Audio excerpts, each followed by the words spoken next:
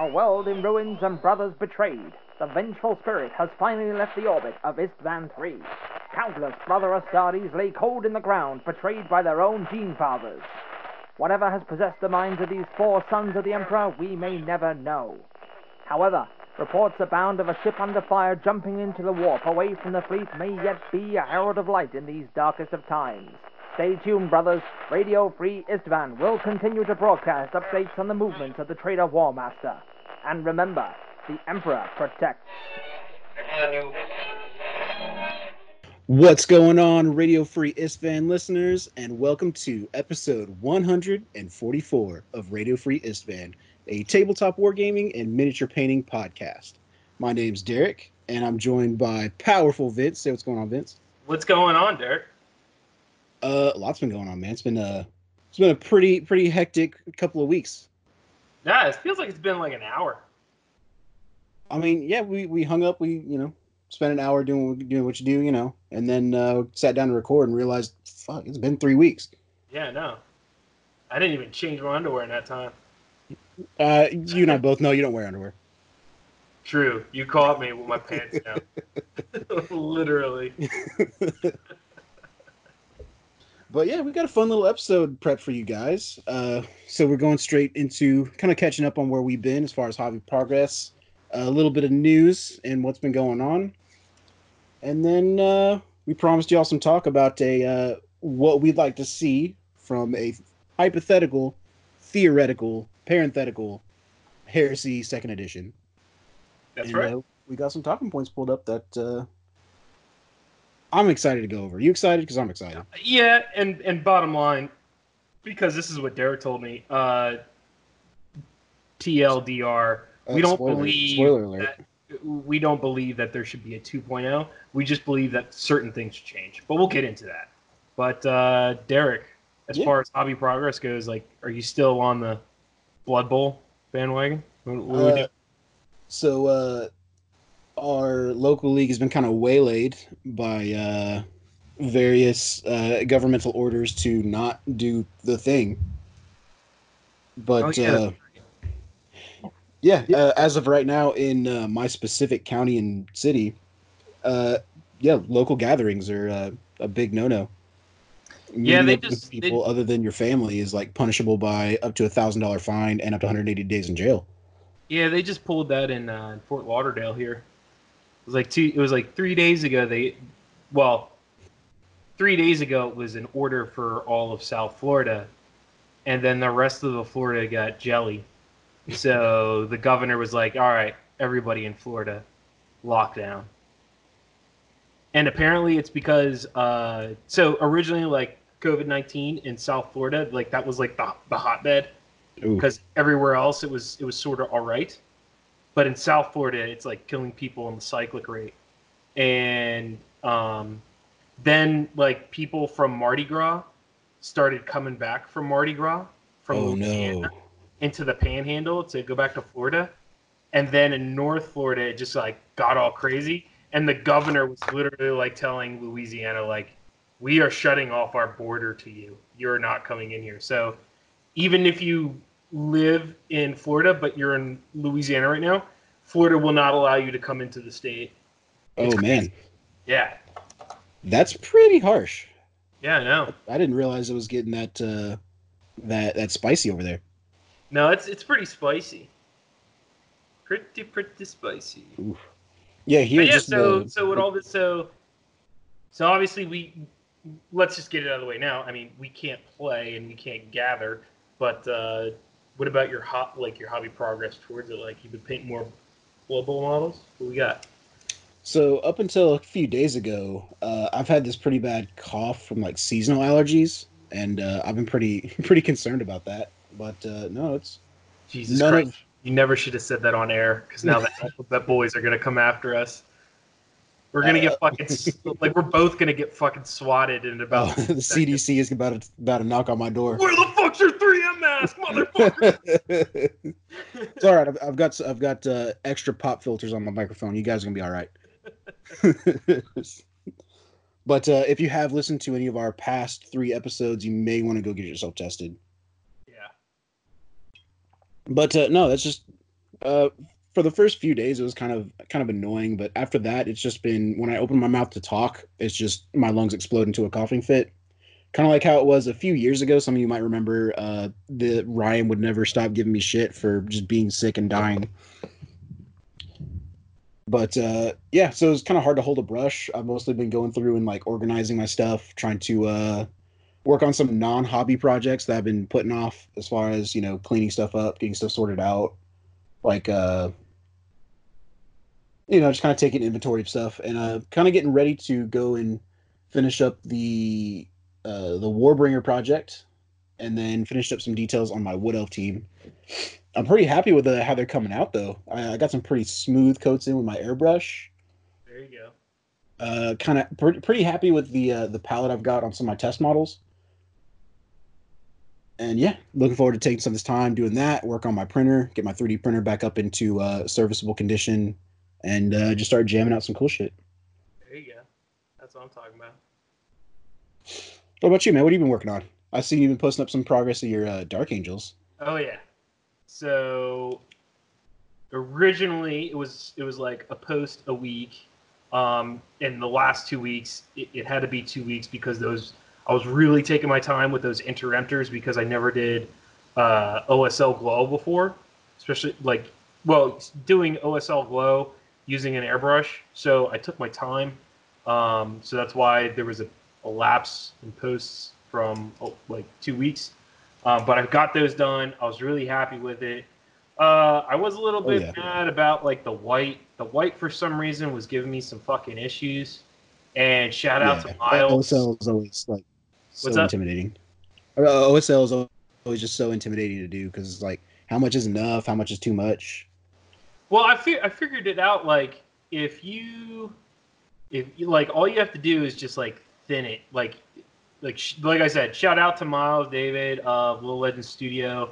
I'm a patron of his. I pay the $15 a month option, and it gives you access to all of his PDFs and his videos that he posts on there. And I'm sorry to Henry Steele because I know like Henry Steele is a great friend of RFI. So but many moons ago, I told Henry Steele, I was like, I can only give one British man my money to teach me how to paint.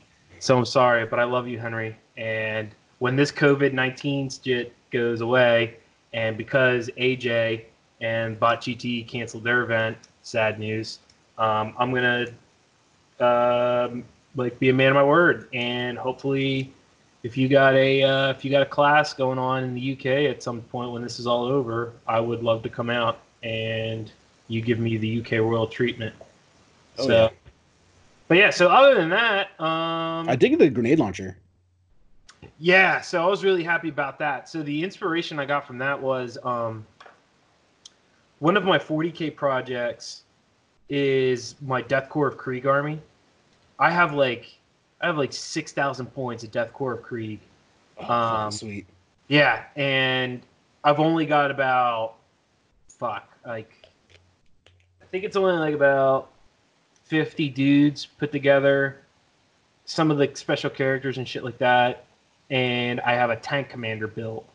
But when I was doing my research on them, I put to this day I still think they have the coolest fucking model in all of the Forge World and like Games Workshop line, which is like the two the flamethrower with the dude just holding the gas canister in the back. Oh yeah. Oh yeah. It's like, I got you, brother. You fucking I'll give you the juice, bud. You give me the squeeze. You know what I mean? That's a bro right there. Yeah. So I saw a picture of that model online, and somebody did this badass OSL glow where it was orange, like I did with my missile launchers, to be a reflection of the flamethrower. So I just copied that, and it came out really good. I was really, really happy with it. Overall, like I said, I think I definitely learned a lot. I definitely have a lot better to get at when it comes to OSL Glow, but I'm pretty happy with my first time doing it, and I'm just happy I didn't it's not bad enough for me to have to just go in and just scrap it and start new. I'm content with the models, and yeah, I'm pretty happy with that. But now that the Bocce D events, you know, shit the can because of COVID-19, Force them out for the homies. now I'm just gonna just post a week about the Dark Angels and to get pumped about the new release that will be coming that we'll talk about after Hobby Progress. Oh, that won't be the only thing. Yeah. So it'll be like basically RFI's road to Thramas Crusade. Yeah. So Yeah. I'll be posting every week, and now I'm not just locked into Dark Angel units that I was planning on using for the Bot GT event. So now I could just like pick whatever Dark Angel units I want to paint now. Which basically, honestly, it was like all the models I was gonna paint. I do want to paint. Like right now, tomorrow I'll start on my my Inner Circle Knights Cenubium. So Sweet. I got 10 of those bad boys. I'm excited to see those guys. Yeah, I got 5. I got 5 with the Tyrannic Greatsword, and then I got 5 with Thunderhammers. Except for the Thunderhammers, I'm using the Deathwing Maces of Absolution from the 40K line. So I'm not familiar with those. I'm going to go check that out. let me turn my camera on, and I will grab one, and I'll show you. Ooh, what we got? Oh, that is pretty pimp. I'm not gonna lie. I dig it.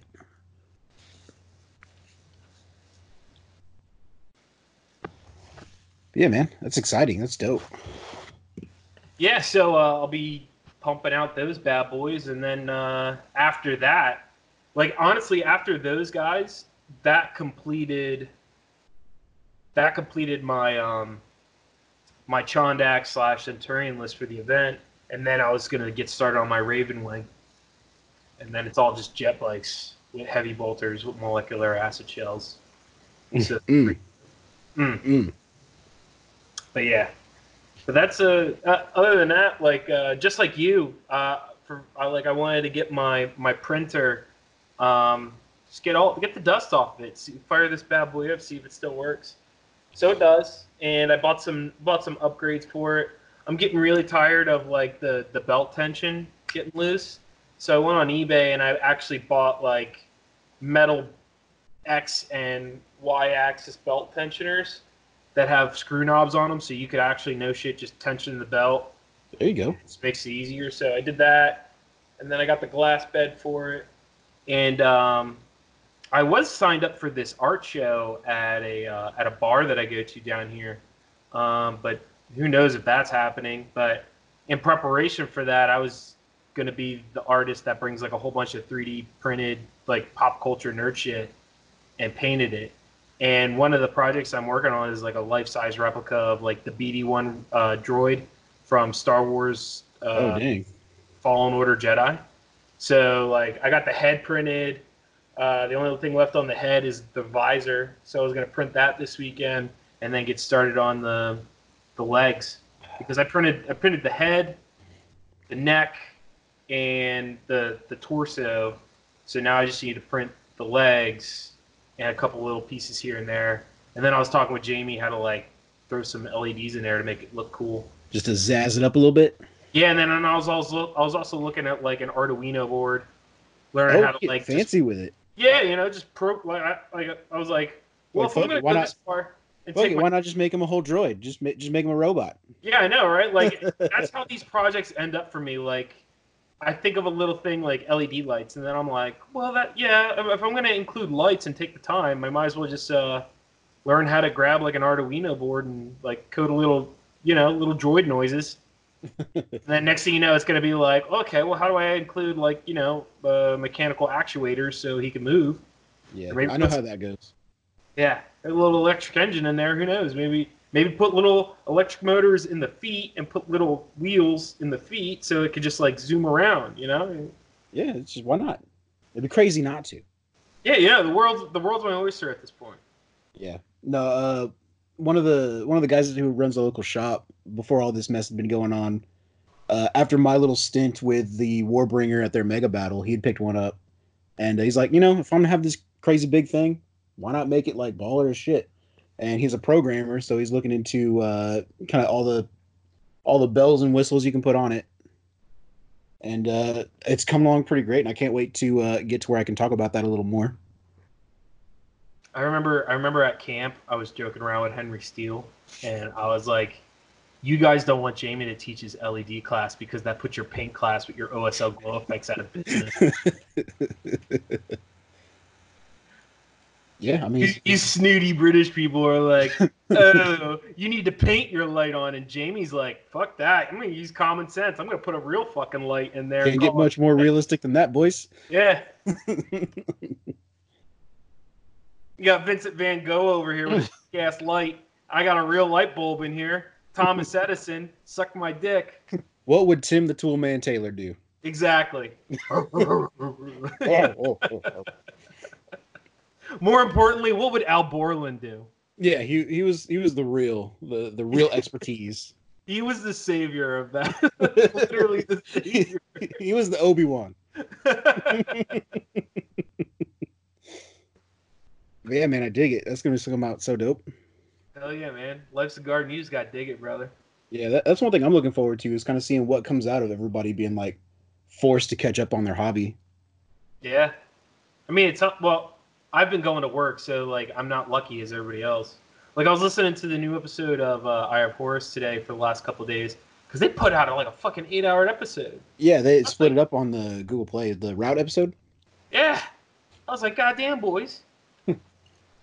Shit, this is save some pussy for the rest of us. Yeah, I know, right? Calm the fuck down. But like they were talking about how like Michael, he set a goal for himself at like a 2K army, like 2K points, and Tim was like, "Really? That like that low?" And it's like, that's how much I could paint, man. Like like take my time, like. Honestly, like that would probably be like I wouldn't even go as far as for me if it was me and I had the quarantine time off, which I don't. But if I did have the quarantine time off, I would go with that. Probably even less than that, like 1750. Yeah.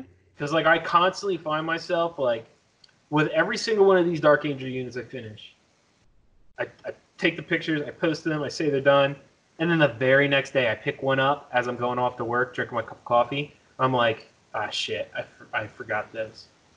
And then like I go back and like do like to it and shit like that, and it's like, fuck my OCD, man. Like, yeah, man. The hardest part is calling it done. Like, why can't I just be fucking? I should have never gotten to Heresy. Like just rattle cans, some paint, and then just hit him with the finger paint. Hey, this Dreadnought's a fucking Stormbird Thunder gunship. Just hold out until you get a color 3D printer. Yeah. But yeah, so that was a long-winded hobby progress for myself. I mean, you gotta make up for me over here slacking, being sick and shit.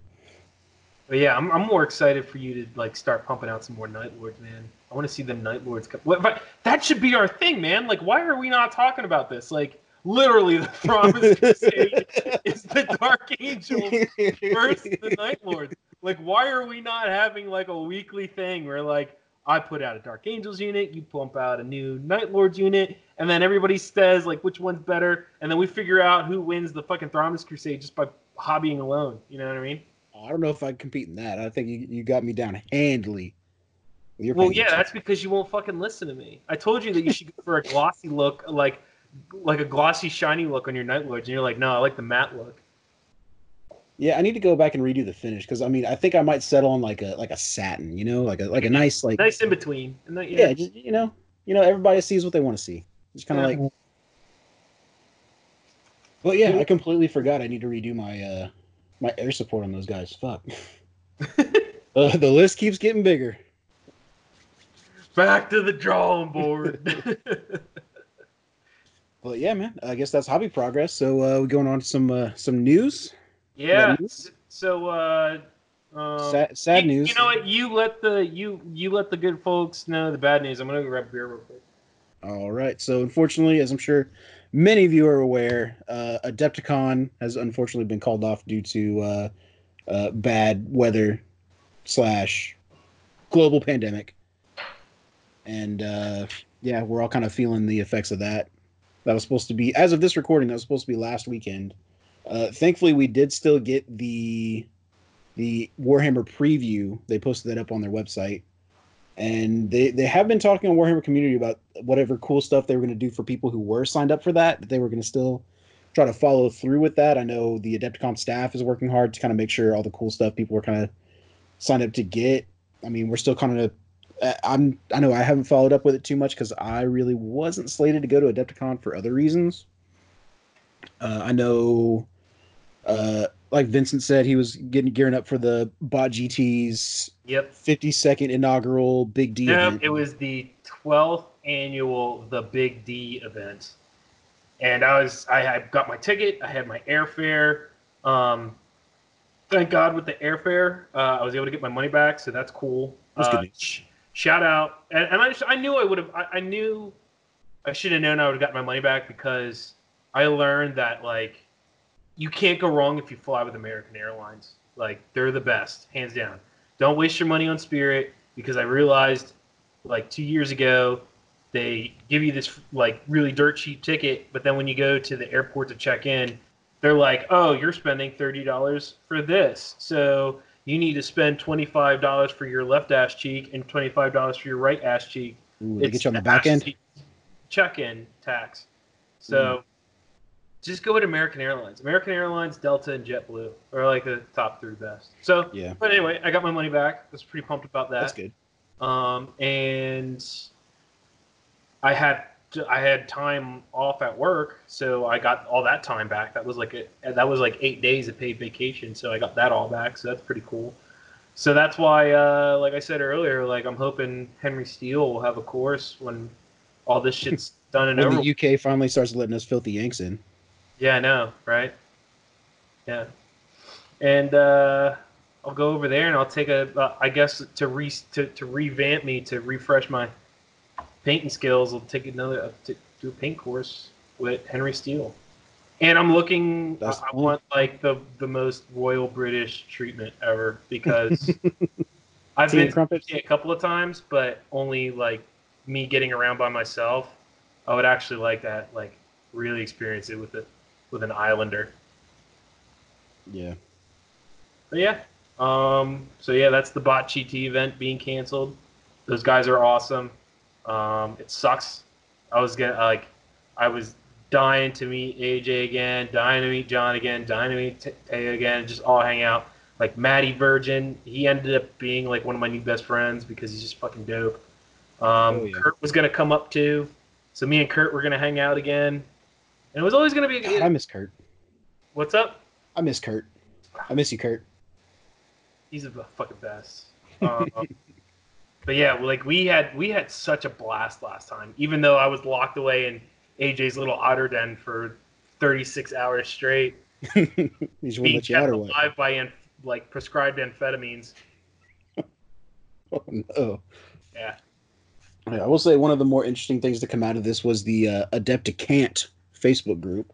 So I'm sure they managed to circulate that around the circles of people who were going to Adepticon, but there's a lot of interesting, like a lot of the vendors like are still doing promos and promo codes for what they would have done for Adepticon, which some of them might still be going on. I haven't really checked through their digital vendor hall, but one of the things that they had plugged, which I thought was pretty interesting, was a newer convention that a few of them were going to try to start called PatmoCon, which is it's an acronym: Paint All the Minis Online Convention. And that's going on in April. Let me see if I can get that pulled up again. PatmoCon. Yeah, there we go. Which is not sponsored. Totally could be sponsored, but it's something I thought was interesting. I might check out. But if you find yourself stuck at home, kind of going a little stir crazy, you might give them a check them out at paintalltheminis.com. It's going to be going on the 11th through 13th of April of this year. It's an completely online convention. But yeah, I was thinking about checking that out. There you go. So it's funny that you mentioned that because Did I tell you about when we were at camp how I got kicked out? I got banned from a gaming store down here. Oh, you'd mentioned it. Yeah.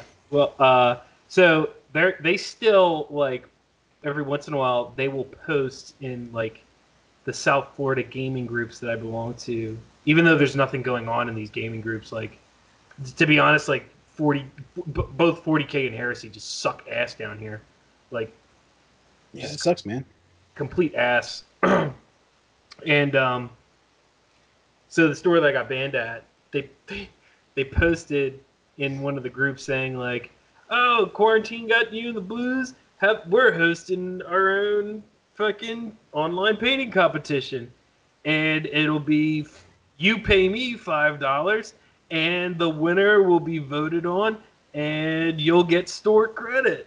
And I literally just commented and I was like, okay, so you want me to pay $5 of real money to you, and you give me an undisclosed amount of fake money that I have to use at your store when we're on a quarantine and we're not supposed to go the fuck anywhere.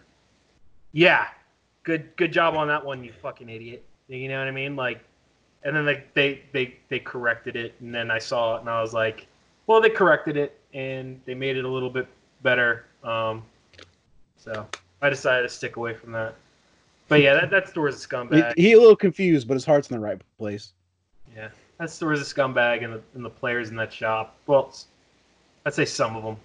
They're scummy as fuck. Yeah, man, that sucks. Yeah, I'm very I'm glad we vindictive. got a good group down here. Very, very, very vindictive. Even though it's been like 2 years since it happened. It's like gamer politics, man. I don't know what to tell you. It's like there's nothing worse in the world like when you're told like you're kicked out of a shop and you can't legally. There's nothing you can do.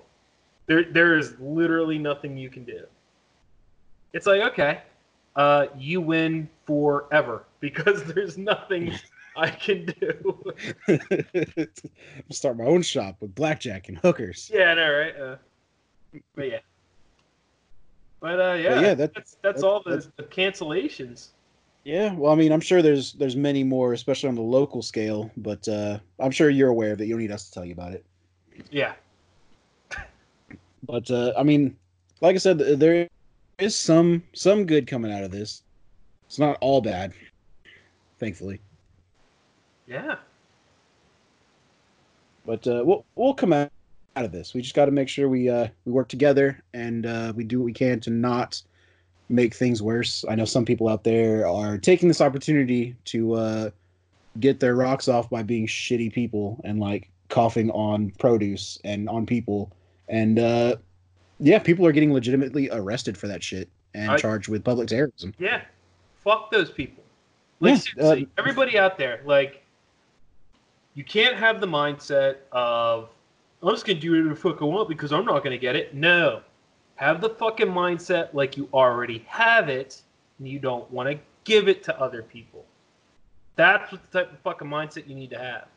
So stay the fuck home, listen to these doctors. You're not a fucking doctor. Shit. I'm absolutely 100% glad that they fucking canceled Adepticon because 85% of those motherfuckers can't even put on deodorant, let alone I would know they would probably create a fucking super version of the coronavirus that we probably couldn't even combat if they fucking kept Adepticon going.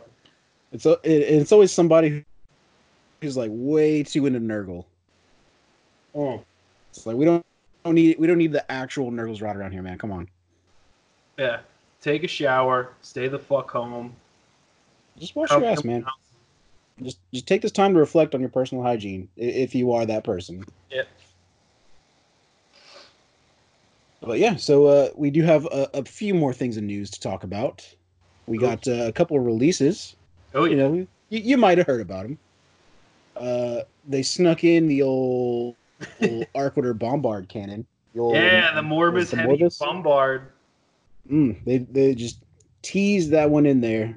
Some people were kind of aware of it, but Vince, you missed it. You're not missing a whole lot here. So, uh, it's pretty much they haven't changed any of the other guns on the Bombard. They haven't adjusted the points. So for the same chassis, the same points, instead of the Graviton or the Spicula, you can have the Morbus Heavy Bombard. Oh, excuse me. Oh, And what that buys you is you get two different firing modes. You have the explosive shells, which are going to be a 24-inch range, strength 10, AP2, ordnance 1, barrage, large blast. Or you can use the carcass shells, which is a 24-inch range, strength 2, AP4, ordnance 1, barrage, large blast that has flesh bane, ignores cover, and pinning. So a lot of people were looking at this, and the main thing I hear coming out of that is the question why. Like, what is this? Why would I take it? What's the whole deal here? That just kind of sounds like a Vindicator. Like, what we got here? What are we doing? What are we doing? I don't understand. So the carcass shells, Yep. Flushbane, cool. Yep. Right. Mhm. I'll even say AP4. All right, cool. That's neat. But why would you have it barrage and then ignore cover? Because like barrage ignores cover from the point of impact. So it's like, Well, if you're in like some area terrain, grants you a cover save regardless of whether or not you're obscured, as long as you're in it. So I mean, I guess like it's a cool thing to have tacked on, just in case some weird situations where you would get cover from it, you don't. eh. But other than that, at strength 10, there's not a whole lot you're gonna be using that fleshbane against. Like you're gonna be wounding on twos most things. Like I guess if you got like a big old strength 8, Mechanicum robot, if that exists, I don't know anything about Mechanicum. Don't at me. I'll get around to learning it one of these months. Yeah, and then like the even the explosive shells. I guess the only benefit of the explosive shells versus a demolisher cannon is that you get barrage. Because I know for a fact that the demolisher cannon does not give you barrage. Right. Well, of the guns, that's the difference with the guns. But I've actually broken down the difference between this thing and the Vindicator with the Demolisher. So, like the last time you'd done that breakdown of the difference between the Interruptors, am I getting that right? Yep. With the 100%. Legion Support Squad. So I'd kind of done a similar thing here with the Arquitter versus the Vindicator as far as the mortar and the heavy cannons on it. So this one comes in at 20 points more than the Vindicator. It's got it's 12 12 10 instead of 13 11 10. It's got an extra hull point on it, and it does have barrage. It also gets the sponsons, which you can either leave stock at the heavy bolters and try to tank some weapon destroyed results. As far as the fact that it's heavy, I know last time we were talking about this thing, I was kind of bringing up, it's heavy, so it can still move and shoot. It moves, it's kind of just standing still. Well, you can't shoot ordnance if you move, unless you're a vehicle. If you're a vehicle, you can shoot it just fine if you move 6 inches. Yeah. So, Because they put that in the fact.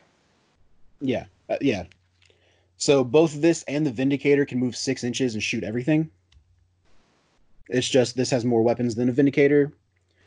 But And the I think, Vindicator has the option to move more than 6 inches. It can go cruising speed, it can go flat out, whereas the Bombard cannot. Heavy only holds it back. yeah, and I think, correct me if I'm wrong, but I'm pretty sure the Vindicator, you also have access to either it has it or you can buy it, the Power of the Machine Spirit. I didn't see that when I was looking at it.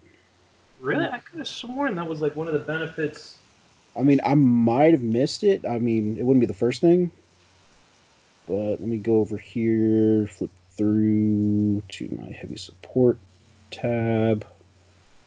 Predator, Land Raider, Fire Raptor, Land Raider, Artillery Tank. Vindicator. No, Vindicator can totally take Power of the Machine Spirit for 25 points. Hell yeah. So yeah, just for 5 points more than this thing, you could have a Machine Spirit Vindicator.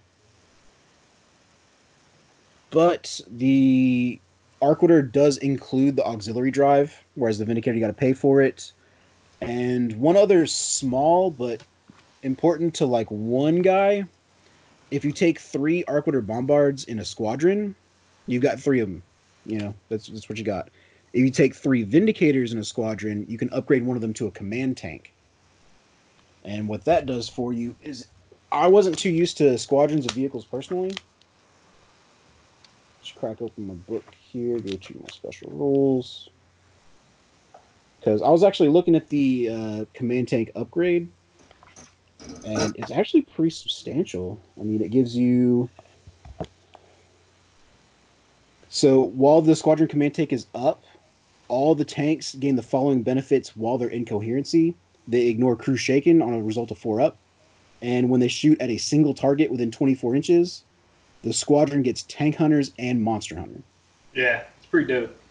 So if you are running a squadron of 3 heavy tanks, just having that option on the Vindicators is pretty sweet. Like whatever you hit with it is gonna feel it. But aside from that, they're pretty identical. I mean, the Bombard's a little bigger than the Vindicator. If you want to go even like bigger than that on the gun, you could upgrade it to like a Medusa and just have like extra range. But I mean, aside from that, they're pretty dang close. Yeah, that's what I said overall. Like this, overall, the Legion Arcwater Bombard. If I won, I'm not gonna ever take it. Like I would, like the only thing I can imagine this being is like if it protects a gun line from deep strike, and even if you used it in that sense, I would always go with the Spicula missiles. Yeah, Because you have that option of picking either a 5-inch or 7-inch, and it's strength 7 AP3. Like I'm completely content with that. And it targets a point, not a unit. Yeah, exactly. Like that, I think the only other model that does that's what the Warlord, maybe the Warbringer. Like you just don't see that option in Heresy. Yeah, and you get an automatic 5 hits. It's like, it's fucking awesome. Yeah, like this thing's dope, but it's not like super dope, you know? Yeah, this is just a very niche little model. It's hard to justify the Graviton and the Morbus. Yeah, this is like a rule of cool model. Like unless this thing is gonna have like some dope ass like vortex cannon option for the Dark Angels that we just don't know about yet. Because like you talk like in all the Dark Angels novels, they talk about like the Dark Angels having vortex weapons, which basically like they shoot a shell and then it rips a hole into reality and it just sucks some dude into the immaterium and then it closes right back up. And I just picture like a shell with like a poor psyker like shoved in it. Like some fledgling psyker, like instead of being like, it's like, oh, thank like the Emperor, Robert I'm not. Williams and Aladdin just pops out. It's like, well, good news, I'm not going to the Astronomicon. What's a Arcwater? And then dude finds himself hooked up inside a massive mortar shell. Oh man, It's a living. yeah. But that's it about this little guy. Yeah, I mean, I thought it was pretty fitting that they dropped it like a couple days after we had talked about the other options. Yeah, as we had predicted. As it is written. So speaking of predictions, you want to talk about the other release that they were showing off? Oh, hell yeah. Like, as you all know, I fucking blew my load last Saturday. And as soon as I saw that fucking video live, I screenshotted that shit and I posted it. The motherfucking Lion. The greatest Primarch in all of the 20 Primarchs. Greatest looking Primarch. What's up? Greatest looking Primarch, definitely.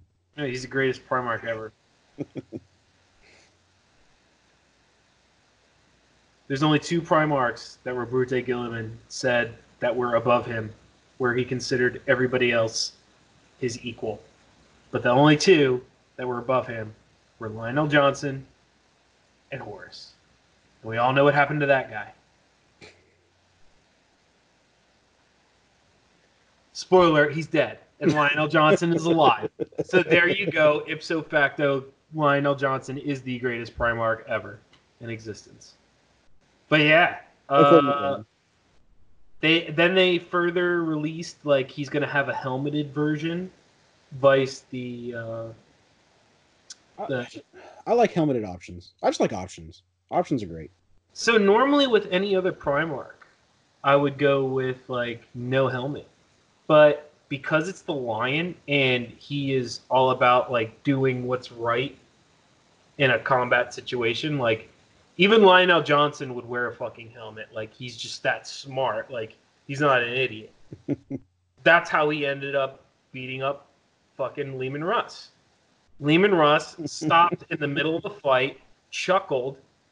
The Lion wasn't done fighting, but Lehman He just Russ had to thought he get was in done that. fighting. He just And had to then get he in that just- one last hit. Yep, and he just socked him right in the mouth. The old sucker punch. So he would definitely be the Primarch to just be like looking at. He would look at Dorne like sitting on top of his castle wall and being like, "You fucking idiot! There's artillery shells landing all around you in your stupid castle wall. Why don't you have a helmet on?" And Dorne's all like, "I have fortified my position. I don't need a helmet." You know what I mean? Like, I'm gonna go a helmeted option on this one. I mean, I'd believe that his face is tougher than Ceramite. I don't.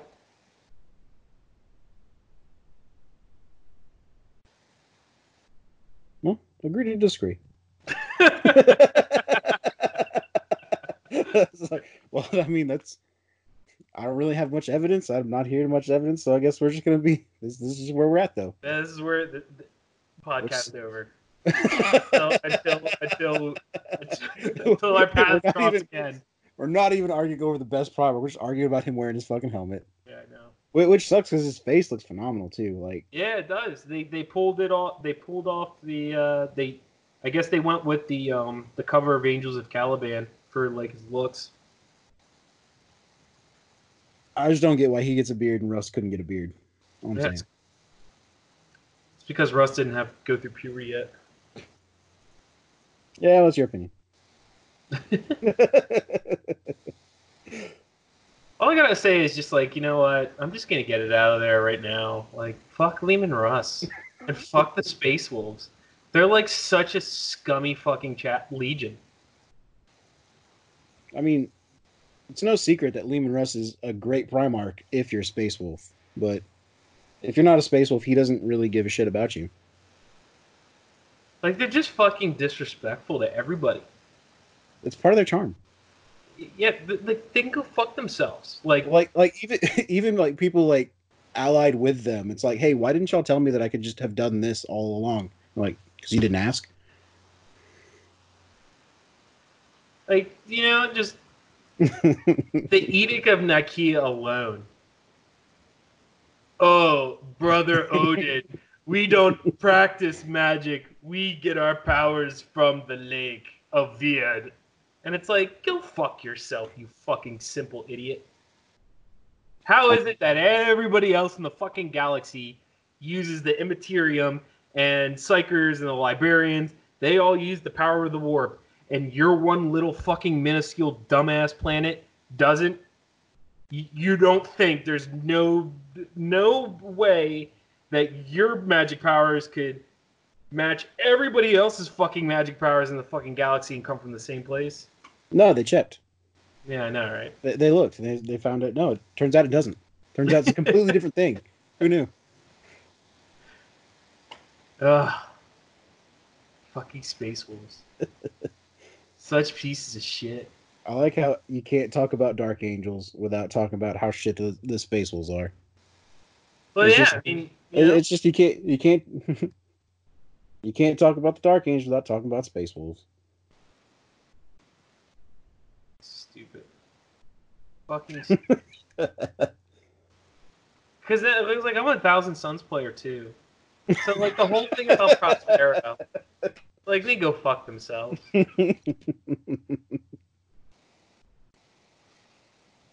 God damn it. Yeah.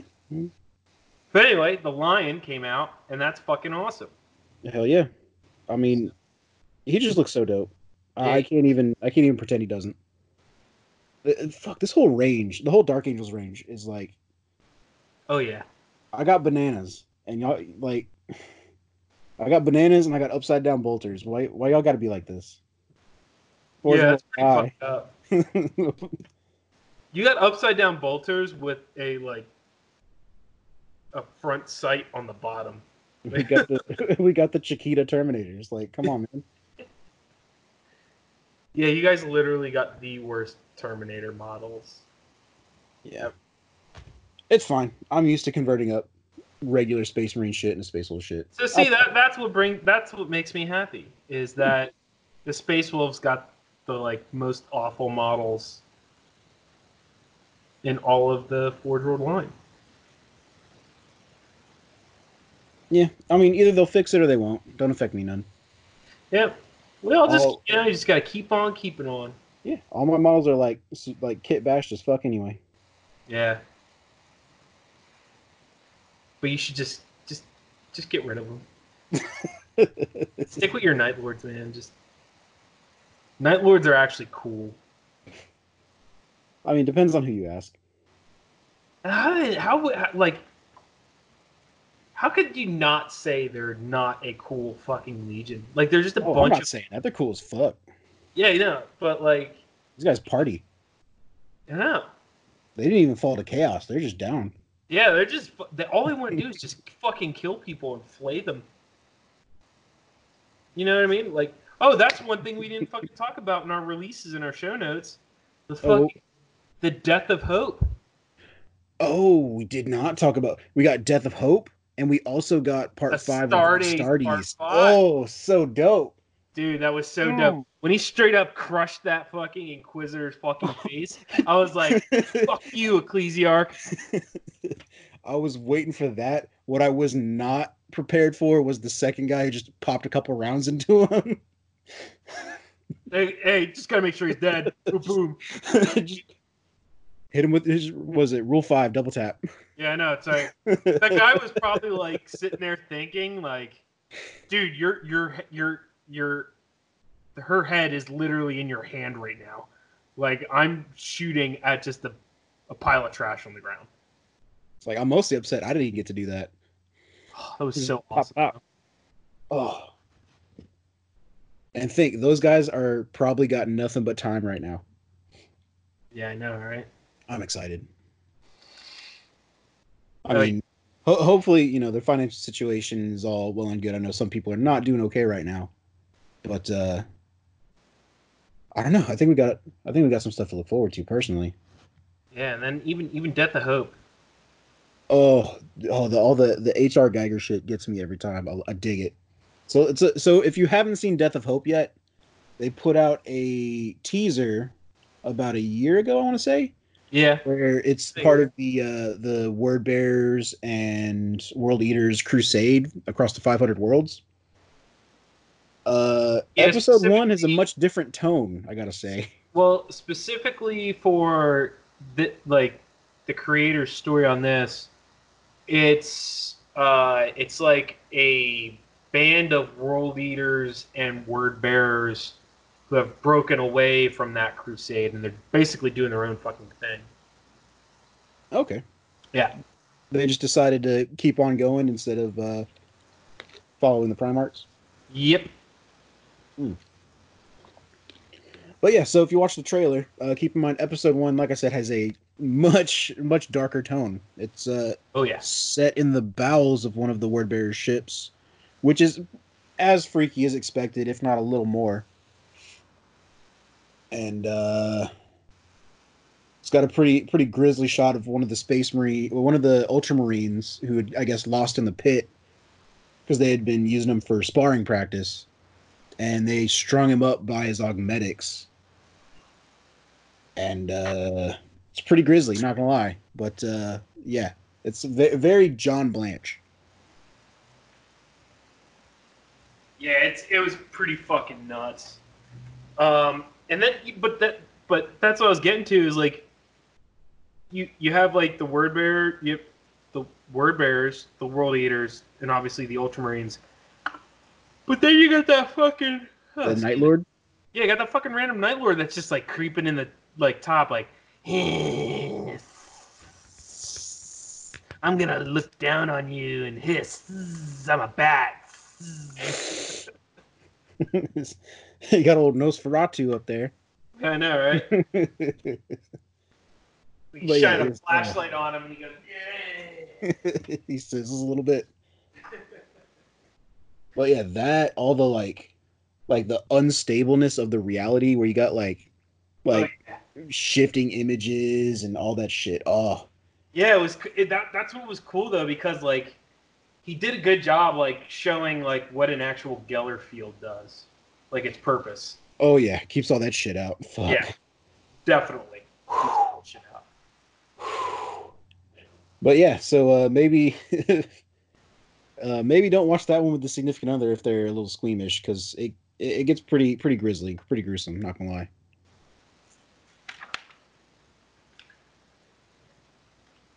But yeah, as far as cool new stuff, I think we're pretty caught up now, right?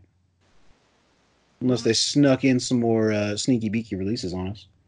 No, that's about it. This was like the first. Well, it's 100% because they're not doing physical orders right now. But this was like the first week in a while where they didn't do a Friday release. Yeah. But I also know they're probably expecting to show off. Because I know their Warhammer preview. I want to say they broke it up into 2 or 3 different events, right? What's up? I want to say on their announcement of what they were going to do with the Warhammer preview, it looked like they had a few different dates set up, at least 2 or 3. Well, they have a preview going on tomorrow at 2. So it'll start 8 a.m. our time. Yeah, should be around. So all this is going to be invalidated about the point we upload this, maybe a few hours after. Yeah. Nice. Yep. I'm excited. So what do you think they're going to do? So we could say outlandish shit like, "What do you guys think about the fucking Emperor of Mankind getting revealed?" Whoa! Dude, Demon Fulgrim, and he's like 36 inches tall. That was rad, dude.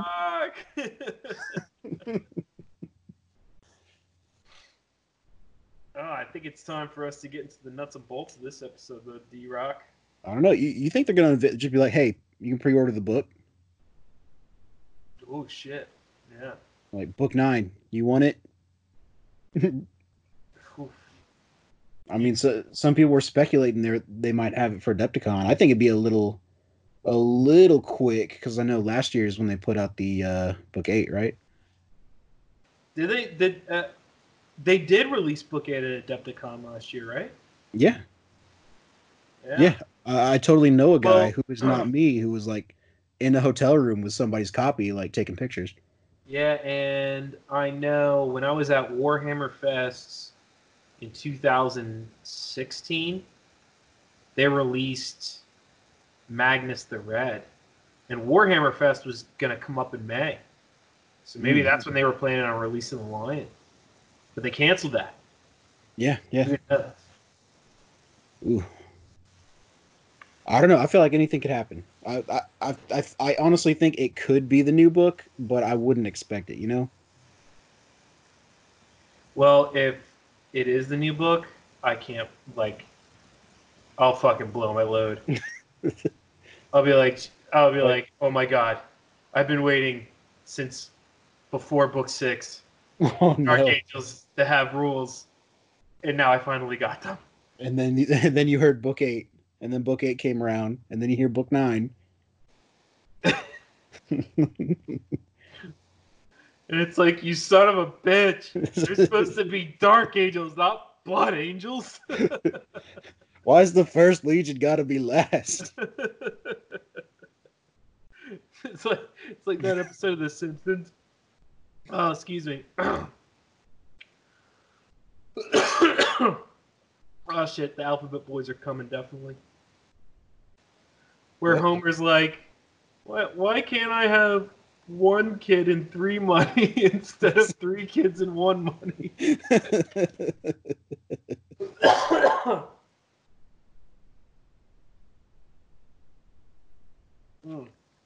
But yeah, man, we'll see. I'm excited. I'm excited to wake up in the morning, like Christmas morning, and see what we got.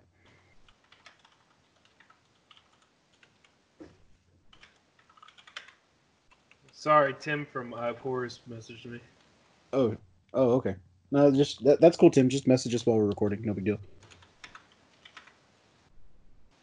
All right, so you said we're moving on to the meat and potatoes, what we had kind of teased y'all with a little bit last time. Oh yeah.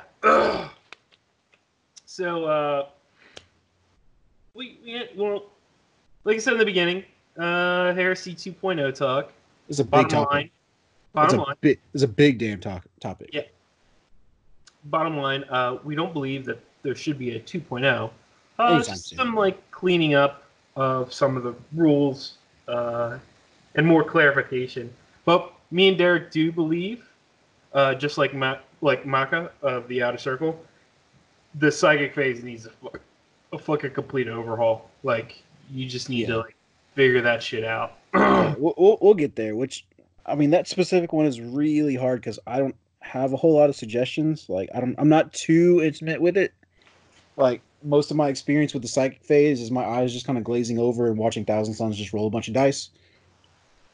But so, as a Thousand Suns player and heavily involved in the psychic phase, I can tell you that there's no way around the psychic phase impeding the flow of the game. But I believe there is things you can do to make sure that the flow is not impeded as bad. So currently, like right now, like for a Thousand Suns player, like the psychic phase and before the game begins takes up like 85% of the total game time played. Because I mean, Thousand Suns players like you're either just moving to get within psychic range to do something, or you're in close combat and you're doing blessings and you're getting in combat. Not necessarily really like you don't have a lot of units that are really outputting a lot of that are decked out to shoot, unless you're playing that like you actually have shooty models. But like I think you could clean it up on the front end and do something as easy as like you should just be able to pick what spells. I think you should just be able to pick what spells you can cast. One. Like so, a mastery level 3, you pay for the mastery level. You get to pick whatever spells you want to cast, but it has to come from one discipline. So you can't like do the thing like spell from here, spell from here, spell from here. I think that if you want to incorporate that, you make it like an extra 15 points or something like that, because it's like the fluff around it would be like this psyker like is a master of psychers and he spent a lot of time studying psychic ability in the librarius and what have you. Yeah, like it's harder to have a wider variety of tools versus taking the same like tools he's got and applying them a different way. Yeah, because like in the lore and the fluff and like all of the novels that the Horus Heresy novels, when we talk about psychers, like the way it normally goes is like a good example is if you read Descent of Angels and Fallen Angels, when they talk about Zahariel and how he becomes like part of the Librarius, is he's got like Terrasite, which means like he can like whenever he gets into his psychic way, he like basically has X-ray vision and he is able to move within the warp to take his physical hand, and this is how he honestly kills a Calibanite lion, is like he sees the lion in X-ray form and sees the heart, and he just goes in and grabs the heart and he crushes it. So like he has like this thing called Terrasite. And then like is Raphael, who is the librarian that discovers Zahariel and brings him into the Legion and makes him Astartes and everything like that. He talks about how like, oh wow, like very little psychers have Terrasite, but like each psycher has like a certain discipline or a certain like power that they are born with, or they have like natural affinity to. So that's why I'm thinking, like, if you're a psyker, you should just pay for the mastery level and then just pick whatever powers you got. That way you don't have to worry about doing this random dice rolling bullshit in the beginning of the game. Yeah, I know one thing Will had brought up, Ironhand Will, was maybe have different powers cost different points. Nah, I don't think so. I think the powers are fine. You don't need to pay specifically per power. You just like increase the points of a mastery level. That's all you need to do. Like make it free gambit. Like because like there's a lot of spells they can honestly get rid of that are fucking worthless. Like they're just like a lot of like the fear ones, a lot of the ones that cause like leadership and penalties, like terrify, just like off the top of my head, like stuff like that. Hallucinate, like those ones are normally worthless. Like very rarely do you find like yourself in a situation where you can use something like that. So I honestly think like bump up the mastery level points, pay for the mastery level, pick whatever spells you want, but you gotta stay to one discipline. So even if you are like a mastery level 4, you gotta stick within one discipline, unless you want to double the points and then have like have free gambit to the whole thing. But then at that point, you're just serious. You're seriously outweighing the cost of like this one librarian. You know what I mean? So that would definitely take into account, and I think it would balance it out. When it actually comes to casting spells, I think just to make it go by really quick is one. I know people are going to say this, they don't agree with me, but I don't think Deny the Witch should be a thing. I don't think you Really? should. Yeah, I don't. I don't think you should just um, be able to just roll the amount of dice or whatever and be able to deny a power if you don't have a librarian or a psyker. Like if you like in the novels, librarians and psychers in general are zapping the shit out of people and things. And there's nothing that are saving the other people. Like if you don't have a psyker, you're shit out of luck. Like that was the whole purpose of like the librarius and like them to like that's what made like the Thousand Sons so fucking dirt ass nasty. Is like you would have a dude from the Corvidae, a dude from Atheniae, and like they would all be in one squad, and they would all be like using their psychic powers to like make like their squad like super. It's fucking nuts. Um, yeah, so I don't believe in having Deny the Witch.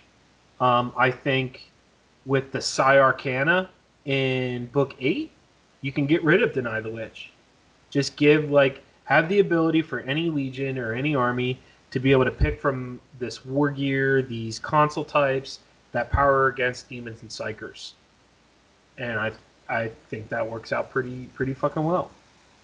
Like you can get rid of Deny the Witch and you'll be absolutely fine, I think. Like think about it this way, like there's nothing you can do when you play against a mechanical player when they have cyberthurgy.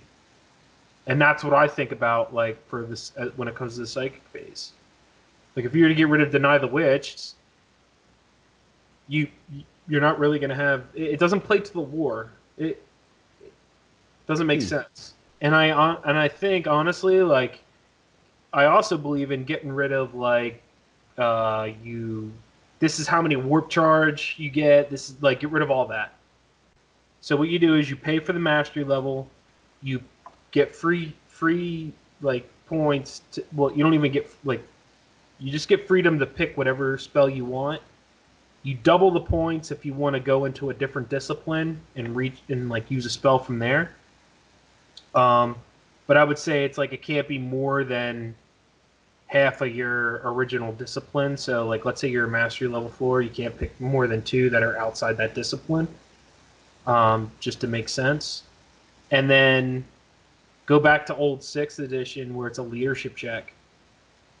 Like you roll your leadership, and if you pass your leadership, it goes off, and then you move on. Yeah, the most I've ever done with the psychic stuff was pre 6th edition, and because I started in like 4th and 5th, And so there wasn't even a psychic phase. It's like, so you had this psychic power. Yep. Say it was like a witchfire where you got to shoot it like a gun. You would do that in the shooting phase. Yep. Say it was, force for a force weapon. You do that in the assault phase when you're going to use it. Yeah. But that's it. That's the other thing that like force, that shit that like automatically on. Like no ifs, ands, buts about it. Like you don't need to cast it. Like if a librarian's gonna have a force weapon, like it's always gonna be a force weapon. It's never gonna be nothing other than a force weapon. So why do you have to pay to turn it on? Like that's dumb.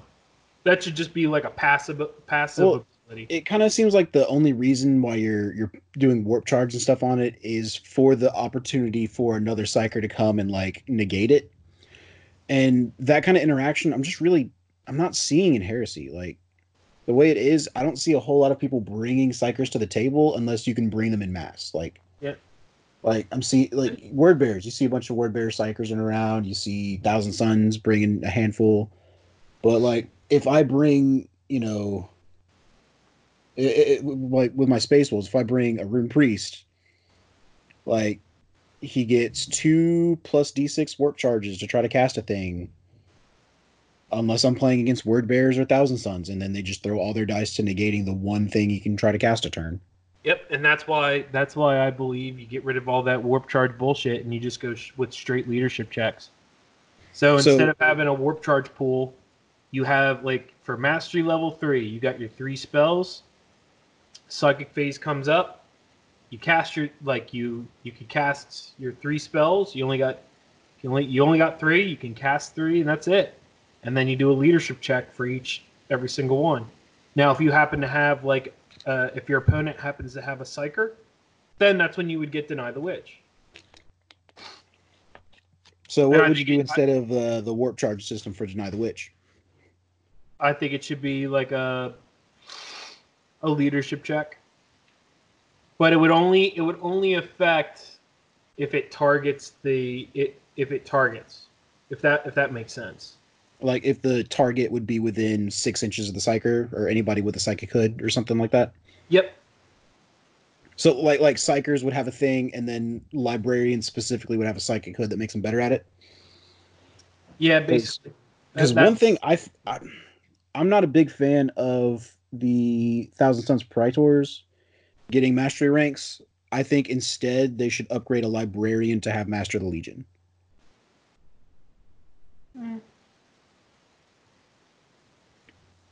No, because that doesn't fit the lore. Because Thousand Sons, they didn't have librarians. Everybody was basically a librarian. Like knowledge was power to them. So everybody was basically the librarian because they were all naturally psychers. I mean, it would still be the same effect if you would have one big dude with Master of the Legion with psychic powers, but in the Thousand Sons, instead of having a Paragon Blade, he'd have a force weapon. But in the Thousand Sons, a librarian wouldn't be a leader. Like a Praetor is a leader; it's a rank, and a Praetor would be a psyker in Thousand Sons. So it makes more sense that a Praetor has access to psychic mastery levels, and a librarian doesn't have Master of the Legion. Because, like I said, Thousand Sons. You got Ahriman, who is the chief librarian, though. I thought. Yes, but at the same time, he was the chief librarian, head of all the knowledge. That's what I'm saying. All the Thousand Sons were basically they were all librarians. When you got into the officer ranks, they were because the whole point of the Thousand Sons is you constantly read any and all knowledge, whether it's warp or not, which is basically the Librarius. So that's why it makes more sense to me that you give mastery levels to officers than just having access to a librarian to have Master of the Legion. Because in the Thousand Sons, it's because everybody's a librarian, like I keep saying, is a chaplain. You know what I mean? the dude's gonna have a psychic power, but he's a chaplain because it's a rank. It still falls in line with the Astartes structure. You know what I mean? Okay. I mean, like I said, I don't know enough about the psychic phase to really suggest like too many fixes and understand like as far as understanding like what's causing issues that can be addressed is, it's slowing the game down as far as generating stuff and rolling for how many warp charges and then rolling a bunch of dice and then your opponent decides whether or not they want to roll dice. It makes more sense in the context of 40k, whereas in Heresy you only really see primarily two factions that really go ham in the psychic phase. Yeah, and see, like it's really vestigial.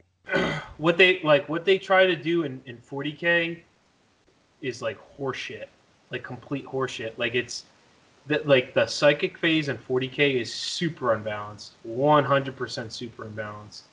Like like since 40k is all about power gaming, like if you have a demon heavy army that's able to just like smite people off the table and cause mortal wounds, there's nothing you can do about it in 40k. Like if you take a mortal wound, that's it. There's nothing. You take a mortal wound, you take a mortal wound. There's no invulnerable save. There's no nothing. So the psychic phase, you got the psychic phase in Heresy, which is horseshit, and then you got like the psychic phase in 40k, which is even bigger horseshit. Like people definitely power game to use that to their advantage, and it's dumb. But then again, there's a lot of shit wrong with just like the 40k community in general that like we could go down a fucking rabbit hole about. Oh But yeah. that's in itself like 40k, their thought of playing, how they want to play, their whole lore. We're just gonna put that in the big fucked up box. Yeah, that's a Close separate it box. and put like a little lock on it. You know what I mean? And then just throw that bitch in the ocean. But yeah, but that'll like there you go, Derek. I'm done on the psychic phase. Now we can get into the bread and butter of you talking about fortifications. Yeah, Because so I'm excited about this, to be honest. oh yeah, I was kind of pouring over the rule book trying to identify kind of what I think could be better, and if I was going to go and look into revamping stuff, where I'd focus, and the fortification section of the core rules, or the terrain section in general, it kind of seems like it's half there. You know what I mean? Like it kind of feels like this is where the expansion book for terrain goes. Because like they do have a lot of things defined as far as the different types of terrain, all the different battlefield debris, all the upgrades buildings can take, taking stuff as part of your force, all this, that, and the other. But a lot of stuff is just kind of, you know, there. Like when you get to the actual data sheets themselves, like you have the Aegis defense line, you have a defense line, and you have a defense emplacement. And they consist of varying lengths of defense emplacement sections and defense line end sections and defense line sections. And they're all battlefield terrain type, battlefield debris defense lines. And it's really not clearly laid out like the difference between these as far as how many points they are, what special rules you get, and all that. Like I was just trying to figure out. Like I was looking at the defense emplacement, like the little fluff they got in the red bar on the side, and that's where it kind of comes in and says, the difference between a defense line and defense emplacement is the emplacements are meant more for infantry teams of heavy weapons. So I'm picturing like a Solar Auxilia heavy weapons team. Okay.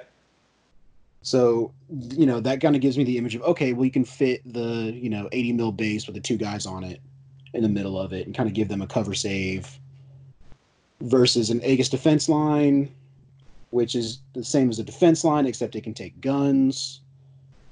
And it's just, I don't really understand why these are all separate entries, to be honest. Like, when it talks about a bastion, it says it's a medium building, armor value 14. And, like, if I'm scratch building this, like how big, like, should it be, Like, they don't have pictures of, like, the relevant kits. because I'm sure each of these like corresponds to a different Citadel kit that I'm just not aware of what goes where because I've been kind of out of the loop on 40K when a lot of those kits came out, like the Wall of Martyrs line and all that stuff. So I would kind of like to see more if you're going to have rules for taking fortifications as part of your force. It, like I said, it kind of seems like it's half there to me. Huh. Like I know the 7th edition had the Stronghold book, Yeah, the Stronghold Assault book. and I know that had some entries in it that we had that were clearly omitted for a reason. But I don't know. Uh, it really seems like they could have gone more like here's about what a small building would be like. Here's about what a medium building would be like. Here's about the size of a large building. And I mean, I like that they specify that anything over 500 points is going to be a Lord of War choice. But everything they've got is already built in. Like it seems like it's prepared for a system of creating your own, Huh. but it's not there. You know what I mean? Like it Yeah. kind of seems like they future proofed it where they could come back in with the Stronghold Assault of Heresy. You know, it's funny because like for both Dark Angels Rights of War that they have right now, it's like one of the limitations is like you can't take a fortification. And to be honest, Half the Rights of War pretty much say you can't take fortifications. yeah, and to be honest, like who on like I don't remember ever playing a heresy game where somebody took a fortification. Right? Like I get that Heresy has a more narrative base, and so you kind of it's kind of the expectation that the terrain will be provided on the table. You don't need to pay the points for your own. But if you're gonna have this system where you can do that, like I think it'd be pretty cool to have an Iron Imperial Fist force that has like bunkers that they just set up real quick before the battle, or it's like incorporated into the table where it's like, yeah, there's a bunch of these shit buildings, but the one that they actually fortified that's not shit is this one. Surprise! And so it kind of brings some like surprise narrative aspect to it because you do have rights of war that are more geared towards like being offensive more than you see like the facilitation to be defensive. Yeah. Like there's a right now, like we're talking all this shit about fortifications and like there's Iron Hands players and fucking Iron Warrior players and fucking Imperial Fist players are like, this is horseshit. I use fortifications in all of my fucking games because I know I that don't know Iron where. Warriors and specifically Imperial Fist they get benefits to fortifications. Yeah, yeah, they can straight up affect their own fortifications. And so to the guys who are screaming at us about no, we use fortifications and you guys are stupid. We're trying to get you a better system to use with your fortifications, man. We're trying to help you. Yeah, you fucking dicks. Like, can you imagine if they just dropped a supplement book that was just guidelines on how to like create your own stuff? I think it'd be pretty fucking cool to be honest. Well, And to be completely honest too is like there are like I'm looking through the rule book right now. There is a section about fortification networks. yeah, And it says when you deploy fortifications on the battlefield, fortification chosen as part of a fortification network can be placed in contact with each other. Furthermore, if one of the fortifications in the network has an instruction saying that each section must be placed in contact with at least one other section, that section satisfies the instruction if it is placed in contact with any section of the Trinity fortification network. What I always wanted to know is how do you deploy a fortification such as a Primaris Redoubt that's pushed out by Forge World that's on a 12 by 24 tile or something crazy like that. Good question. But if your deployment zone is only 12 inches. That's a great question. Next question. But that's like the thing I've always wondered is like, if you take a fortification that's big, so big that it like you can't fit it in your deployment zone, what are the rules there? It's a very good question. Let me just flip through to the deployment, and yeah, all your models have to be in your deployment zone or in reserve. Exactly. You can deploy them into the fortifications, but they have to be in your deployment zone. See, that's what I'm saying. Like, maybe we're missing something, but I'm looking at all the rules right now, and I don't think I'm missing anything. I mean, I could be. I've missed more, but if there's an exception, I'm not seeing it. If it's in the FAQ, I'm not seeing it. Like, I think it would be perfectly fair to give all fortifications scout. So you put them there, and then before the game, you can move them 6 inches. So that gives you like a little bubble outside your deployment zone, but it's typically after a bunch of dumb bullshit happens, so you can't like, lock down demon gates, restrict where your opponent can put them. Oh man, demon gates. Those are fucked. Like something like. I guess what I kind of figured out is that the psychic phase and the fortification systems in Heresy are kind of like, they're like the appendix. They're like, it's this organ that's been around. It you can kind of tell it was used for a whole bunch back in the day.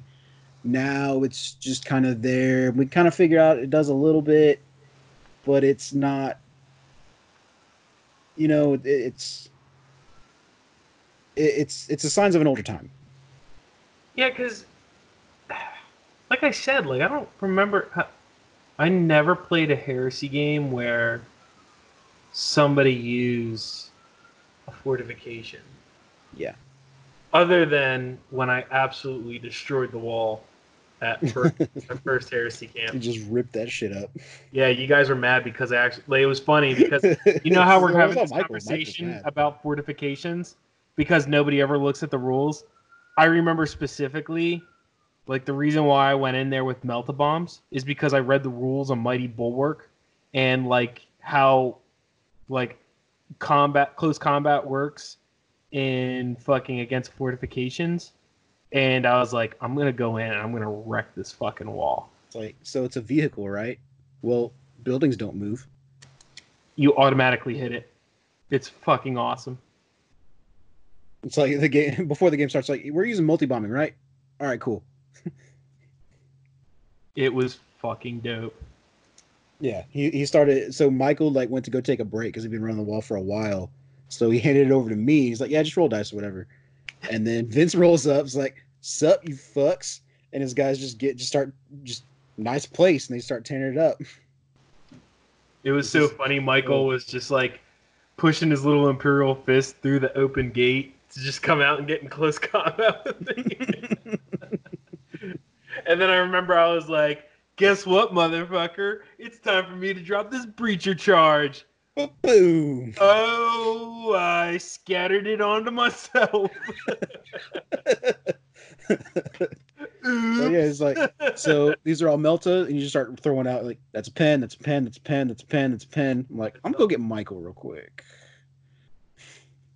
52 whole points later, took down a whole fucking side of the wall. Good times, man. Yeah, I know.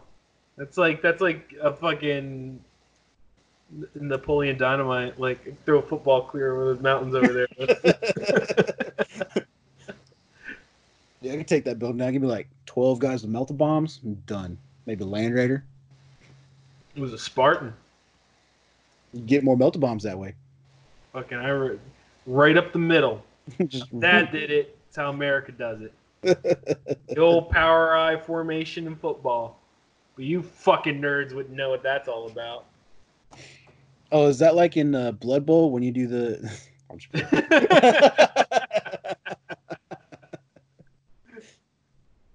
Don't get me fucking started on Blood Bowl, Derek. The old 23 skidoo. But yeah, I mean, I just think there's so much interesting stuff they can do with the fortification section of the book. You know, like most of what I see them doing, or most of what I see done, is that's all handled on the narrative aspect. Like if you're doing attackers and defenders, that's all handled with the mission, and typically you'll see missions tied with tables if you go to a narrative event, and so the table will already be set up to reflect that. So I don't really need to bring fortifications because if I need them, they'll be there. You know what? Like, And I know that's a lot for Just- the organizer just- to worry about, just but by us like looking into this like alone, and how we both agree that like we've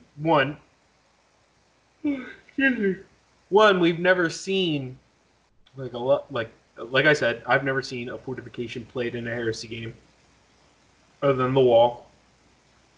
Like I want to see better rules for me to include fortifications. yeah. And I mean, don't Like, get me wrong, It calling would for be this to be so like dope. out. It would be so dope to just have like a trench network that I could just, use or something. I don't know. Well, I don't know which defense line, I guess defense line or defense emplacement of a bunch of trenches would be, but I'm sure one of them covers it. I Yeah. just don't know. It's the defense line. So like the difference between the Aegis defense line and the defense line is that you have the defense lines that can connect emplacements as well as they can connect bunkers. Not from a Aegis- rule standpoint, you don't. What's up? Not from a rule standpoint, you don't. They don't say how big that shit is. They don't say, they don't say what can connect to what. What? It's just, Talking about I'm telling you, go to, what page is it? It's page 109, where you got your Aegis defense line. You got your defense line on the page after, and you got your defense emplacement on the page after that. And I'm telling you, as far as what the rules define, and I know I'm being needlessly pedantic here, but if we're talking about the rule book could, be a little clearer as somebody who doesn't own these kits. Some of these kits are no longer in production. Like, I don't like it could be doing more to stand apart from. No. See, like if you look at defensive placement, right? Yeah. The Looking at it. composition up to 3 defensive placement sections and up to 2 defense lines and sections. Okay, it doesn't ever define what those are. What do you mean? The defense line is literally on the page before it. Up to 2 defense line sections and up to 4 defense line end sections. Each section of defense line must be placed in contact with at least one or the other. Okay, so the difference between those would be. Okay, so which ones would get the improved arc of fire? The defense. Okay, so you'd only get the improved arc of fire rule if you're in the what is specified as the defense emplacement section. Any model within a defense emplacement section, correct. So the emplacements are attached by defense lines. Okay, it's so when I'm reading through this, as evidenced by me being confused right now, the that's a failure of the rule book. All right, I'm not stupid. The book is stupid. This stupid book. Books are stupid. But so you understand that because you've seen the Wall of Martyrs kit, though, right? Like you've seen the emplacements with the defense line sections, right? Correct. Yeah. So if they had a picture of that instead of this admittedly dope looking Contemptor blasting off them last cannons, like they could be doing more to meet me halfway as far as this. And imagine if it said a defense emplacement is typically about this big by this big, and then in parentheses like big enough to fit X. Yeah. Like I appreciate them going for more general terms, but it's very clear it's still talking about specific kits. Correct. Like the bunker. I know that the bunker is talking about the Imperial Bastion kit. Like, I know that. No. The bunker is actually in reference to there was an old ass Forge World kit that had a bunker to it. It was part of All the martyrs. in fact, no. So there's the Wall of Martyrs that was pushed out by fucking Games Workshop, but there is a line of old ass terrain that was pushed out by Forge World that was bunkers, defense emplacements, and defensive lines. Okay. Yeah, because I remember I was gonna buy a couple of the shit from for my Deathcore of Krieg. In fact, I think the Imperial Bastion is the bastion that's composed of one Imperial Bastion. Yeah. Let me see if Forge World still has this shit. But like I said, it's not referring to specific kits, but it's clearly referring to a specific kit. You know what I'm saying? Like they're both medium armor value 14 buildings with battlements. So are those the same size? I don't know. They hold the same amount of guys. They have very similar gun loadouts on them that you can take optionally. For some reason, when you click on Fortification on Forge World, the only model is an Ultramarines Legion Contemptor Dreadnought. Oh, really? Oh. But yeah, I mean, like I said, this section of the book didn't age well. Like, it outlived the context it was made from. If that makes any sense. Yeah, see, on Forge World, it's temporarily out of stock, but I wonder how long temporary is. Yeah, I know, right? You can get the Imperial Emplacement, so that's a good, designation. But like the Wall of Martyrs kit, like you said, is like the main driving force behind this. Yeah, and I know if I sat down, I could figure this shit out, but I'm fighting the rulebook to do it.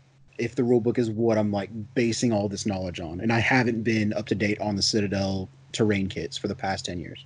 Yeah, but definitely like the Redoubt is on there, so you can check that out. That's also out of production. Yeah, well, it's temporary out of stock. Somebody was saying that they just stopped making those. The strong points are part of. That's the one. That's the one. Yeah, the strong points was the one that was out of production, I thought. Yeah, they're 40. They're Games Workshop though. They're not Forge World, so it's a plastic kit. Shrine of Aquila, that's a plastic kit. Manufacturing, that's a plastic kit. Fire points as model. Okay, so just measure that with your heart if you're scratch building. Let's see what else. Vengeance Weapon Battery. I don't think I've ever seen that before. It looks like it's just a heavy gun emplacement. I don't know if that's like the Plasma Obliterator one that they used to have. Maybe. Who knows? But Bastion, that's definitely a Games Workshop one that you can buy. They still sell that shit. And Aegis Defense Lines, they still sell that shit too. And then you have the ones that don't even have points. The Shrine of the Aquila and the Cities of Death kits. In Apocalypse games, we used to play with fortifications. But this was like 7th edition 40K, and like the most nastiest thing you could fucking do is you would run to the first open available bastion that had a quad last cannon on, or the Icarus last cannon on it, and just sit in that bitch. Well, no, you would throw up a Vindicare assassin up there, and you would get to use his fucking ballistic skill. You would just destroy everybody around you. This one Vindicare assassin shooting this quad last cannon, just destroying people. This one dude sitting there having a good time.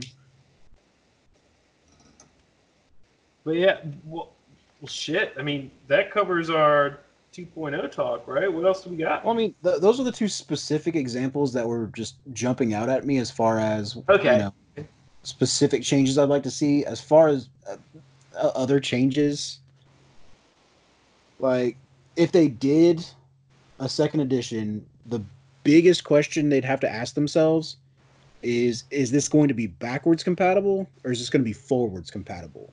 And what I mean is this going to be a new rule book where all of the old unit entries will still apply, or are we going to have to overhaul every damn thing? True. And while I admit you can get a lot more done by overhauling everything, I don't think that's necessarily the best thing to do with this system.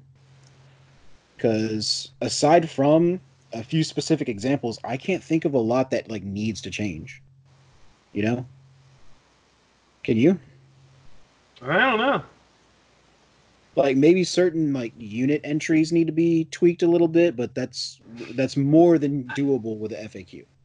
Yeah, that's more doable with an FAQ. But like I said, I think there's like just like a couple of rules that they need to just back. Like off the top of my head, probably somebody's gonna like shit their brains when I say it, but like I think Crusader or Crusade, whatever that rule is, it needs to get relooked at. Crusader. A unit that contains at least one model with the special rule rolls an extra dice when making run moves. That's cool. And use the highest result rolled. In addition, a unit contains at least one model with the special rule adds D3 to its super advance rolls. So, I don't know. I think it needs to be looked at. Like, there's just some weird rules in here that just, like, all the Emperor's Children, like, players are freaking the fuck out. They're like, don't you fucking touch Crusader! Don't you fucking touch it! Because, like, their one right of war is, like, big on sweeping advance, and they all get Crusader or some crazy. I mean, I like Crusader. I mean, you don't. It's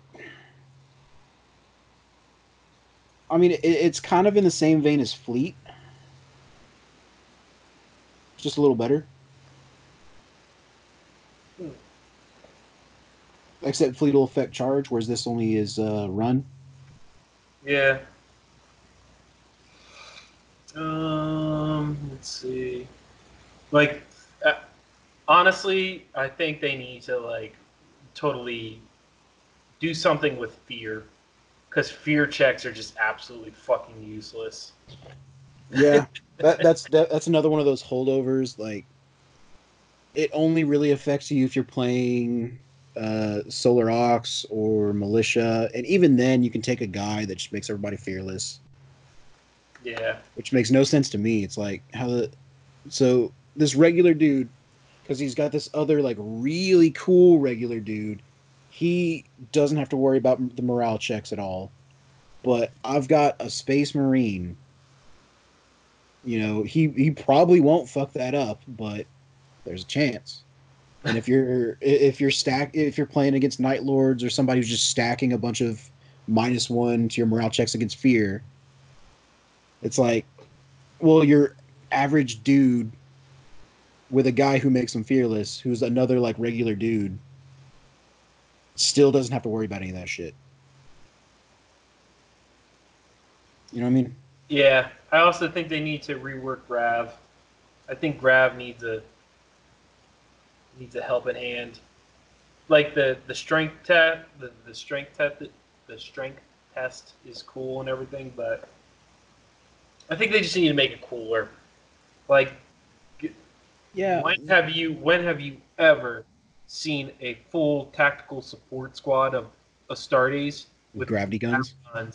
Mm. Never in your fucking life. You know what I mean? What fluff wise should be a terrifying force. Yes. It's just so roll a d6, don't get a 5 or 6, so it's basically just it's basically strength 3, no big deal. They do better with bolters. Like, I could see where they were going with like the difficult and dangerous terrain, but I think grav weapons should be something as like they could leave grav the strength test as it is. But if you all of a sudden just add like a quick snippet of like any model that's hit by one or more of these weapons reduces their initiative to 1, that would be fucking dope. Because this is symbolize how like the grav weaponry like stops your movement and makes you slower. So like you could just like charge into them, and they're at initiative step 1, and you just like clean house with them. I mean, so it seems like a lot of these rules are built around the variety of 40K, where you have a bunch of models with a bunch of different strength scores, to Yeah. where, gravity would be a good choice if you're going against, something with low strength. But there's a lot of things that do kind of suffer from it being 90% Marines versus Marines. Yeah, and but the cool thing Like about fear it and is, graviton definitely suffer from everything being, leadership 9 or 10 and strength 3 or strength 4. but I would say, I at the same time, I think it's cool that it's like heresy is this way Oh yeah, because yeah. I appreciate it like because you being got to the think Space Marine like Civil War. yeah, because you got to think like the Emperor made the Astartes to fight any and all people in the Xenos or whatever in the galaxy, and now all of a sudden they're forced to fight themselves, and so they're outfitted with armor that's supposed to stop like 99% of their own weapons just in case like anybody got a hold of their weapons was able to shoot them, you know what I mean? Like so it's pretty cool that there is stuff, but like I think like a little thing just by like anybody hit by graviton weapons is reduced to initiative step 1. That would be like a huge game changer, and you'd be able to see um Even just -1 initiative, that'd still be worth it. yeah. What another thing too is I honestly think you should have like in 8th edition, everybody should have split fire. Like you should be able to shoot at like whatever you want. You know what I mean? Yeah, like maybe add a penalty to your ballistic skill, and then Yeah, change the split fire rule to give you just ignore the minus. yeah. I think well, another cool thing was like if everybody would be able to get split fire, I like thinking about like a tactical situation, like if you're in a split fire mode where like a squad breaks discipline to shoot at something else, if they do that, you shouldn't get a penalty, but at the same time, you should lose the ability to overwatch. Because that's like technically like you oh shit, there's something coming us from behind us, so five of the 10-man tactical squad is gonna fire at these dudes, and the other 5 are gonna fire at these dudes. You know what I Or mean? if you split fire, you don't get to charge or something Yeah, crazy like that. something like that. Yeah. Like you're focusing so much on your shooting that even if you're shooting assault or pistols, you don't get to charge. Yep. Which would be pretty dope. Yeah, Uh, I mean, little things like that. I mean, I'm sure if we like sat here and picked everything apart, we could find stuff that's like, yeah, this rule doesn't mean shit because it's so rare and it only matters. It doesn't matter because you're doing Marines on Marines. yeah, And like for instance, pinning. Like I can't remember anytime pinning affected a space marine. Like yeah, in and a way. and I agree that's kind of the way it should be. But at the same time, these are rules that only affect a very small percentage of the forces you see. It- Like it's interesting to see Mechanicum go ham and go wild with all this crazy shit, but it does kind of like take the focus away from it being the Horus Heresy. hmm. But then again, I also want to see Dark Mechanicum have different but equally crazy shit. Because imagine if we got a book dedicated to the Martian Civil War. Hmm. Like imagine a camp like they just made a campaign and just wrote it with the standpoint that no Marines are taking part in this. Like obviously you'd still be able to use the scenarios for different forces, but if they just approached it with the mindset of instead of this being like, oh, this is based on, when Russ and Magnus fight, this is, instead this is focused on, this and then this thing that affects cyberthurgy, and it just focused entirely on Mechanicum. Whoa! Holy shit! Hold on, Derek. Yeah, what's up? I have an assault cannon that rends. What's the AP that gets resolved at? You have an assault cannon that rends. Yep. What AP does it get resolved at? Yep. 2. If it False. rends. False. 1. No. So if you look at the rending special rule, it talks about like close combat and then shooting like a toughness model. But then in either case, against vehicles, each armor penetration roll of 6 allows a further D3 to be rolled, with the result added to the total. No change there. Everybody knows that. These hits are not resolved at AP2, but are instead resolved using the model/weapons AP value. Holy shit. I never knew that. I always played it as AP2. Did you? Yeah, I mean, I don't have a whole lot that rends, but yeah, I probably fucked that up some point. Wow. The more you know. Yeah, you know, sometimes you just gotta open up the fucking book and read, buddy. Sometimes you just gotta read the fucking rules. Yeah. But yeah, like you said, if we were to go down the list line and look and nitpick each of the rules, we would obviously come to points of contention and say like this is what should be this. But you know what? I will say that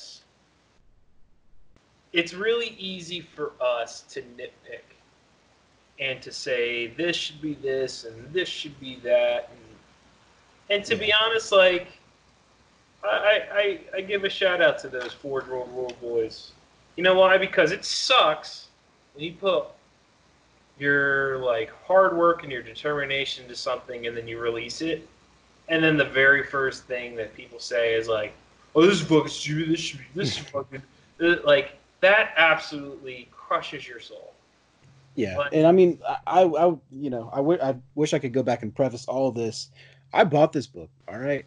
yep. I paid money for this book, and I stalwartly said, "Hey, if you like these rules, if you like that Heresy's got its own rule book, spend the money, pump their sales of this book, because that's going to be kind of what influences whether or not they continue to support it, Like I wish people would stop getting held up by the rules as much as it did. Like it's too many people do not have common sense. Like just because there's not a specific rule written doesn't mean like it's the end of the world. Yeah. And I mean in every single rule book Games Workshop's put out, it's like always been 1, 2, 3 your way, 4, 5, 6 my way. And then you just resolve it, and then you move on. It's just a game. It's a game that you literally are playing with resin or plastic fucking dudes on a 6x4 table, and you're honestly spending between, 2 to 5 hours of your own personal time to play this game. So, like, just enjoy it. Just, like, if this thing comes up, just 1, 2, 3 your way, fucking 4, 5, 6 my way, or whatever, and just fucking figure it out. Or use common sense. I hate when people take a rule and they literally use it word by word. And them raw rules lawyers. Yeah, and then when you use it, they're like, "No, you're specifically missing this word because this word makes the whole sentence go this way." And not that way, the way that you're explaining it. And it's like, all right, whatever, dude. I haven't seen a lot of that so far. Everything I've seen from this particular community has been stellar. And most of what I see when there is like a rules questions, it's not so much, "Hey, we want to make sure, I get the most benefit out of this." It's more like, "Hey, so how's it supposed to work so we know next time?" Exactly. And usually it's like, "Okay, well, yeah, we'll just do it here because this part of the battle, it actually doesn't affect anything, and fuck it, we'll get onto the fun part, and then later we'll look it up and figure out, And that's a brilliant point right there. Like that's the easiest way to differentiate. Like that's honestly the way to differentiate us between 40K. 40K, you know the rules so that you make sure that you power game, win, and you make sure you don't get bamboozled. Whereas with Heresy, Get some you of that should bamboozle know insurance. you should know the rules to the point where you can play your army so that it doesn't impede the flow of the game. I think Yeah. that's the best way when it comes to the rules and the Heresy game. Like, know enough about the rules so that you can move, shoot, and charge and assault with your own army. Because to be honest, that's what I do. Oh Like, yeah. other than, well, I mean, I do know, I try to make myself a master of the rules in general, so I don't get bamboozled because I don't like being bamboozled. Hell no. Like AJ did. AJ fucking bamboozled all of us. He got him. But What but with his demons? but like the normal way that I go about it is I like for my armies I just look up the rules I'm gonna need to know to play them, and then if I like this happens to me all the time when I fucking play Mechanicum armies. Like I'll be honest, if I play a Mechanicum dude, they can completely 100% bamboozle me, and I won't give a shit because like I just don't care because I don't know their rules. Yeah, you have famously prefaced any interaction with just do your Mechanicum shit, let me know when I need to roll dice. Exactly. That's it. That's all I need to do. It's just like do your fucking stupid Cybernetica bullshit and just let me know when you like how many wounds and I'll roll my saves. You know what I mean? Like Have fun rolling your dice. Let me finish this drink real quick, then let me know what I gotta roll. yeah, and by the way, robots are fucking stupid. They're machines that will get rusted out on the fucking planet of Mars. But yeah. That's just like your opinion, man. Yeah, you know. Life's a garden, man. You just gotta dig it. But yeah, like as far as that particular aside, I haven't seen any real issues so far, except for when we get conflicting rules from Games Workshop, like multi-bombing coming out of left field, them saying, yeah, no more multi-bombing, and then it's like, what the fuck? Or yeah, or like the grenade launcher and the Volkite charger, they can both be shot multiple times when they're on a combi weapon. That was more of an errata, really. It's That's just like, yeah, fucking they that's removed one dope. shot from them. Yeah, it's super dope. Like stasis grenades and fucking Dark Angels with combi with the grenade launcher. Yeah, man, have fun. Like I fucking destroyed Ezra's fucking we played at the first Heresy camp, we played in ZM, and I had like a 10-man squad of combi grenade launcher vets with stasis shells. And in ZM, the blast marker doesn't bounce off, like it just hits the wall and it stops. And so Got like him. he had like a 20-man squad of fucking dudes, and I had 10 blast markers, and they were all just oh man, it wrecked his whole fucking 20-man squad. It was fucking awesome. Oof. I mean that's what happens when you roll into the Mortalis, baby. Ooh, ZM, like to be honest, I love playing ZM and Zenturion more than normal frontline games. Like I love just like all infantry, just dudes on dudes. Like get rid of all the bullshit of like contemptors and leviathans and tanks and shit like that. It's just like a pure infantry battle. Yeah, and I think that really captures a lot of the fluff of the Heresy has just been like, you know, you're a Marine and your power armor, and you're just out here struggling, you know? Yeah. Shit's That's going why I down. used What are you to- gonna do?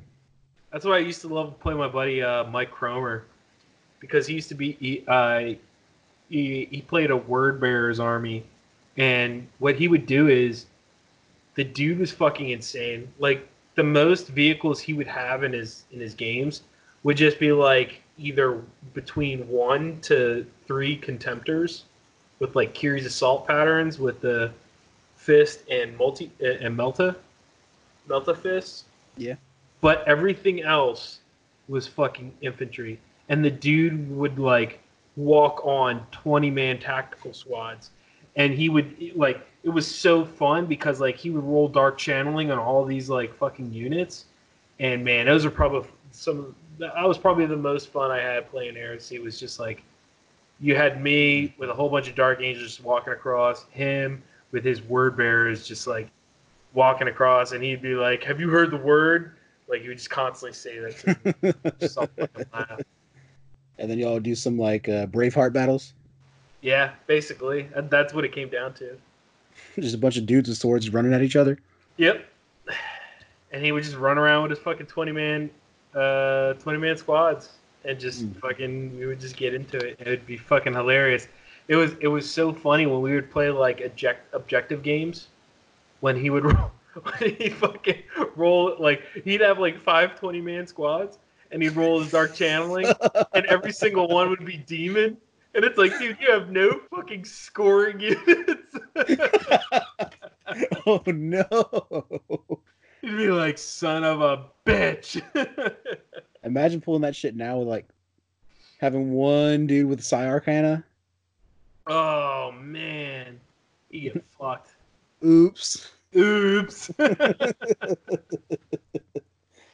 Oh yeah, I've got a Space Wolves list I've been sitting on for a while now where it's just like You gotta break up the goddamn Space Wolves again, Derek. Didn't we cover this like an hour ago? 6 20-man infantry units. Oof. That's a With big the- oof on the gram. With the with the right of war that lets 3 units outflank or scout. Oh my god. So and it also gives you +1 to reserve rolls. Ugh. And if you charge somebody who's already in combat, you get an extra +1 attack. Ugh. Enjoy 60 Marines just hanging out all up in your shit. They can't charge, no, but what are you going to do? Charge them? They have counterattack. What are you going to do? Not charge them? You know, run away? They can run and charge. And shoot them off the fucking table. That's what I'm gonna do. There's 60 of them. You better hope you brought your Spikula missiles. I mean, you know, it's the same thing I told like a bunch of random people that came into my apartment building one time. This is when I first moved here. Just completely true story. Go to the bar by myself. Just moved here down in Fort Lauderdale. I got to know some people at the bar, and I was like, they were like, "Hey, you like, what do we do now?" And I was like, "Well, we can go back to my place and fucking, I'll whip out the old Oculus Rift and we'll fucking play some Beat Saber." They were like, "What's that?"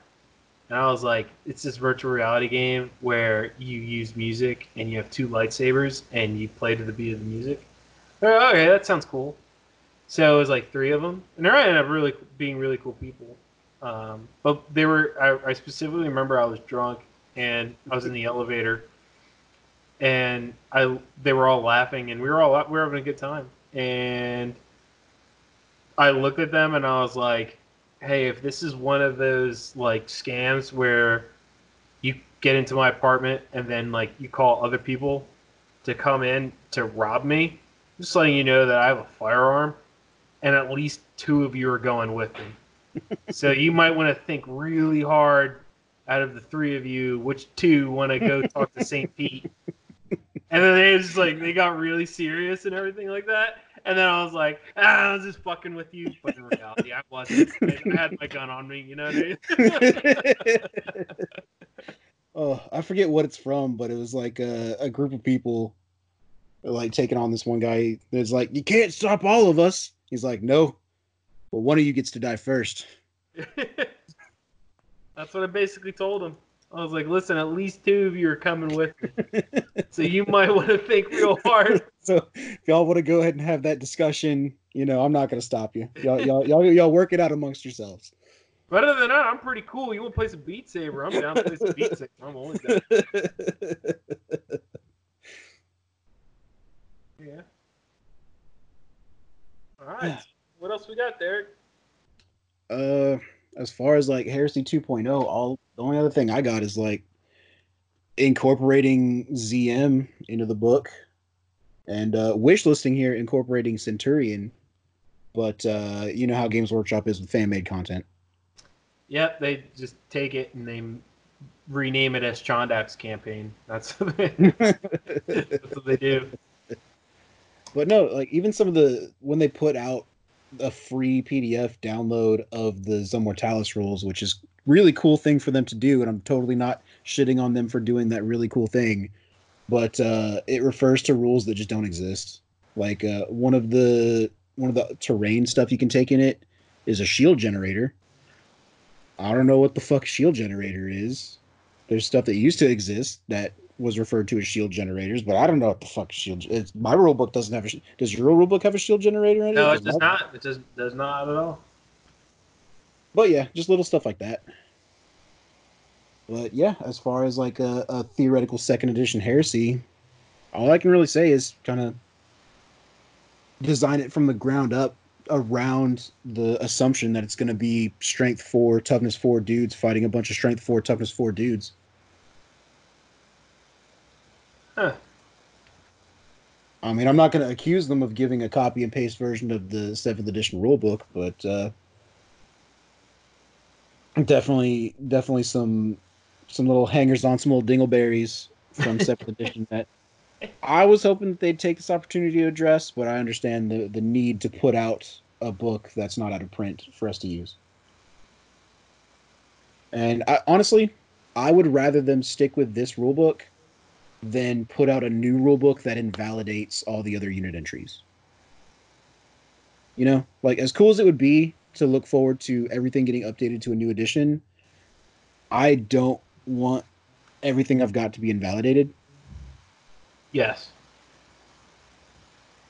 Especially with apparently that was one of the things they said they would never do before they did it a couple times. But you know, this is Games Workshop we're talking about. True. They're gonna do whatever it is they want to do, man. Yeah, I'm just excited that we still got more Heresy to look forward to, man. Yeah, that's it. You know, at the end of it, you know, there, you just gotta adapt. Like in the grand scheme of things, like if you look at it with a positive attitude, which is I'm just happy to be here.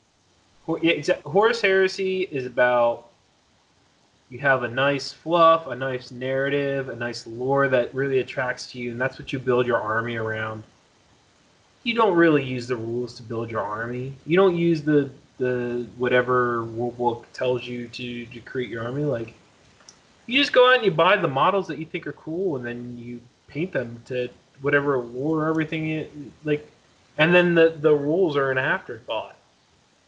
So I honestly think looking forward, like no matter what changes to the rules occur, it doesn't really matter towards our community because like we don't really care. We shouldn't really care. It's because I mean it's all about fully painted, nice narrative, lore-driven armies, and that's what the fan base is, and it always has been. It's all about the game.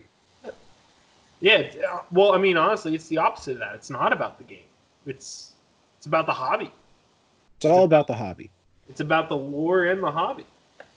And it just so happens that they took the lore and the hobby and they gave you a rule set to play the game, to play a game out of it. Yeah. So yeah, you can definitely feel the narrative focus. Like, you know, certainly in the book, but dripping from the community. And I think that's only fitting for a game that's based on a novel series. Yep. Like at the end of the day, that's what this is, a weird sci-fi historical, you know? Yep. That's honestly what it is. It's a weird sci-fi historical. And the community is treating it as such, and I think that's what's cool about it. No, I just think that's special. We absolutely should be strict when it comes to how models look and how, like, how they should be painted and everything like that. Like, we should be strict when it comes to that. And then in certain ways, when it comes to the game, it should be more of a, I really like your models though. I want to know what the fluff is behind it. Like, why do you have that chaplain that's painted in that sort of way? That's like leading your army. Like, what's the thought process behind that? Like, that's what I care about. Oh yeah. But you know, like, to each your own. Life's a garden. You just got to dig it. Yeah, life's a garden. You just gotta dig it, brother. Let's see. But yeah, for as big as this topic was, man, I really didn't have a whole lot to say about it. Me either. And what it boils down to is that it's something that everybody's always known, which is a completely rework of the psychic phase, and figure the fuck out when it comes to fortifications, because most of the Rite of Wars don't allow you to take one. And that's all handled usually by the event organizer, or you and your buddies just figure out a cool narrative thing, and then you don't worry about, oh, I got to pay points for these four. No, you just throw them on the table and use them. Yep.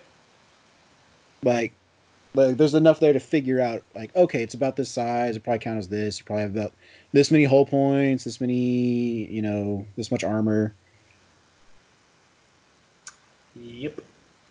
Like, if you think about it, like, a cool, like, and we're getting back to the fortifications, but, like, make them free. And if you take fortifications, though, you forego the first turn, because it symbolizes, like, your army building these fortifications. That's an idea. Or, like, have rights of war that just kind of give you fortifications, or... Yeah. I mean, I don't even so much oppose them having points values, because they straight up say theoretically, any fortifications that just come on the table, it recommends you have them be dilapidated, which means they start off kind of halfway destroyed already, give or take. So it kind of makes it a little special to be like, okay, well, I paid the points for this because, my army focuses on that, and I want to make sure it's on the table without, like, making a big stink about it.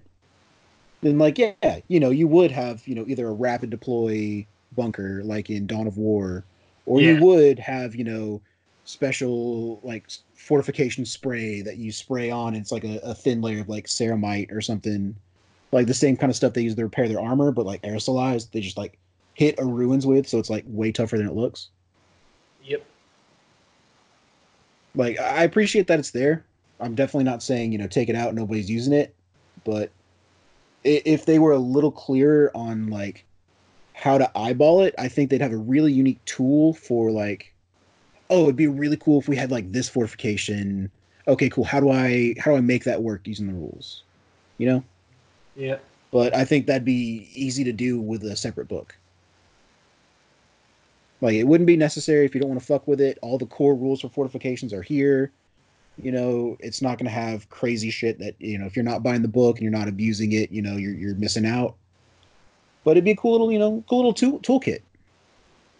Hey, just something extra that you can do. Because, like, to be honest, like, I know everybody's kind of had more availability to fortifications, I wouldn't mind having fortifications and painting it. You'd at least consider it, right? Yeah. Like, I know everybody's a little gun shy from Death from the Skies, where it's just like this supplement book that comes out, and then oh, we're just kind of fucked. But I get why they don't put some of the stuff back in. Like, I wouldn't expect them to just release a book that says, hey, you can totally take the Void Shield generator and the Sky Shield landing pad again, but only if you buy this book. I know, right? But I don't know. That's just, like I said, those are the two things that stuck out to me as kind of being remnants of an old system.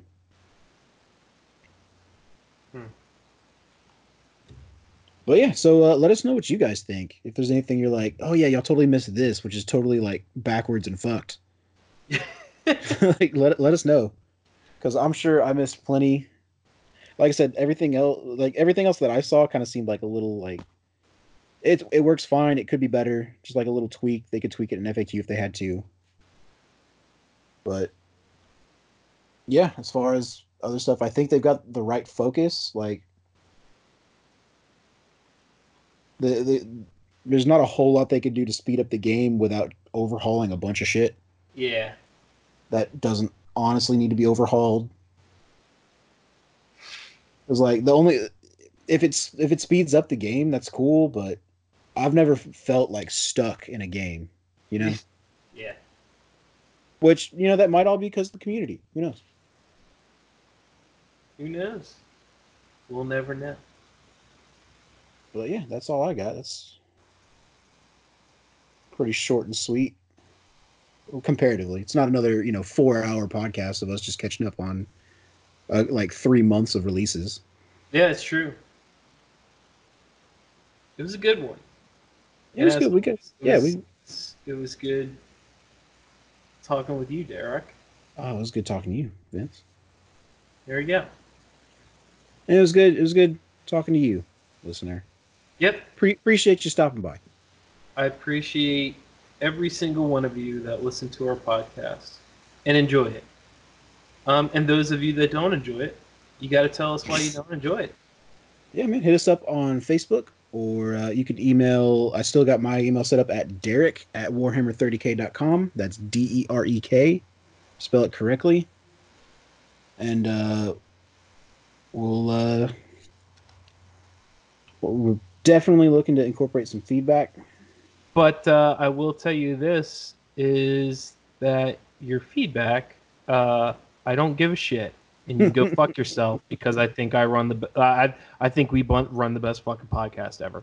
So that's Greatest of all time is what I hear. Greatest of all time, greatest fucking podcast right here. Better than fucking Joe Rogan. He can go fuck himself. It's a hack, honestly. Yeah, he's fucking hack. He don't know what he's fucking talking about. All he does is smoke weed and lift weights and fucking. He wishes he was a UFC fighter, and he never was a fucking UFC fighter. So there you go. That's what I think about him. Did we forget how to end an episode? Is that what's going on right now? Maybe. No. But yeah, thanks for stopping by. Like I said, let us know if we missed anything that you think is really important. And you have yourselves a great weekend. You guys have a great weekend. Stay safe. Seriously, stay indoors. Don't be a dumbass. Don't be a dumbass. Don't be the asshole that is the reason why we have to stay cooped up for another month. Correct. And remember, think about you having the mindset that you actually have it and you need to prevent it from spreading to other people. Not the mindset of, oh, I'll never get it because I'm so good. No. Think about the opposite way. Think about having it and to contain it. But with that, you guys are awesome. Let us know how we're doing. And this is a good run, Derek. We did 3 weeks since the last episode. Talked a good bunch. So, I mean, there was a global pandemic, so yeah, there was a global. I think we got a couple weeks of excuses out of that. We did. We honestly did. And yeah, so I'm excited. So yeah, how'd you feel about that thing that they announced like today at the Warhammer preview? Man, that was wild, huh? It was wickedy wild, son. Like, I have no words to explain it. Yeah, I'm sure next time we'll figure out how to talk about it. Yes, we will talk about it that occurred past tense, not future tense. All right. Thanks for chilling, guys. All right.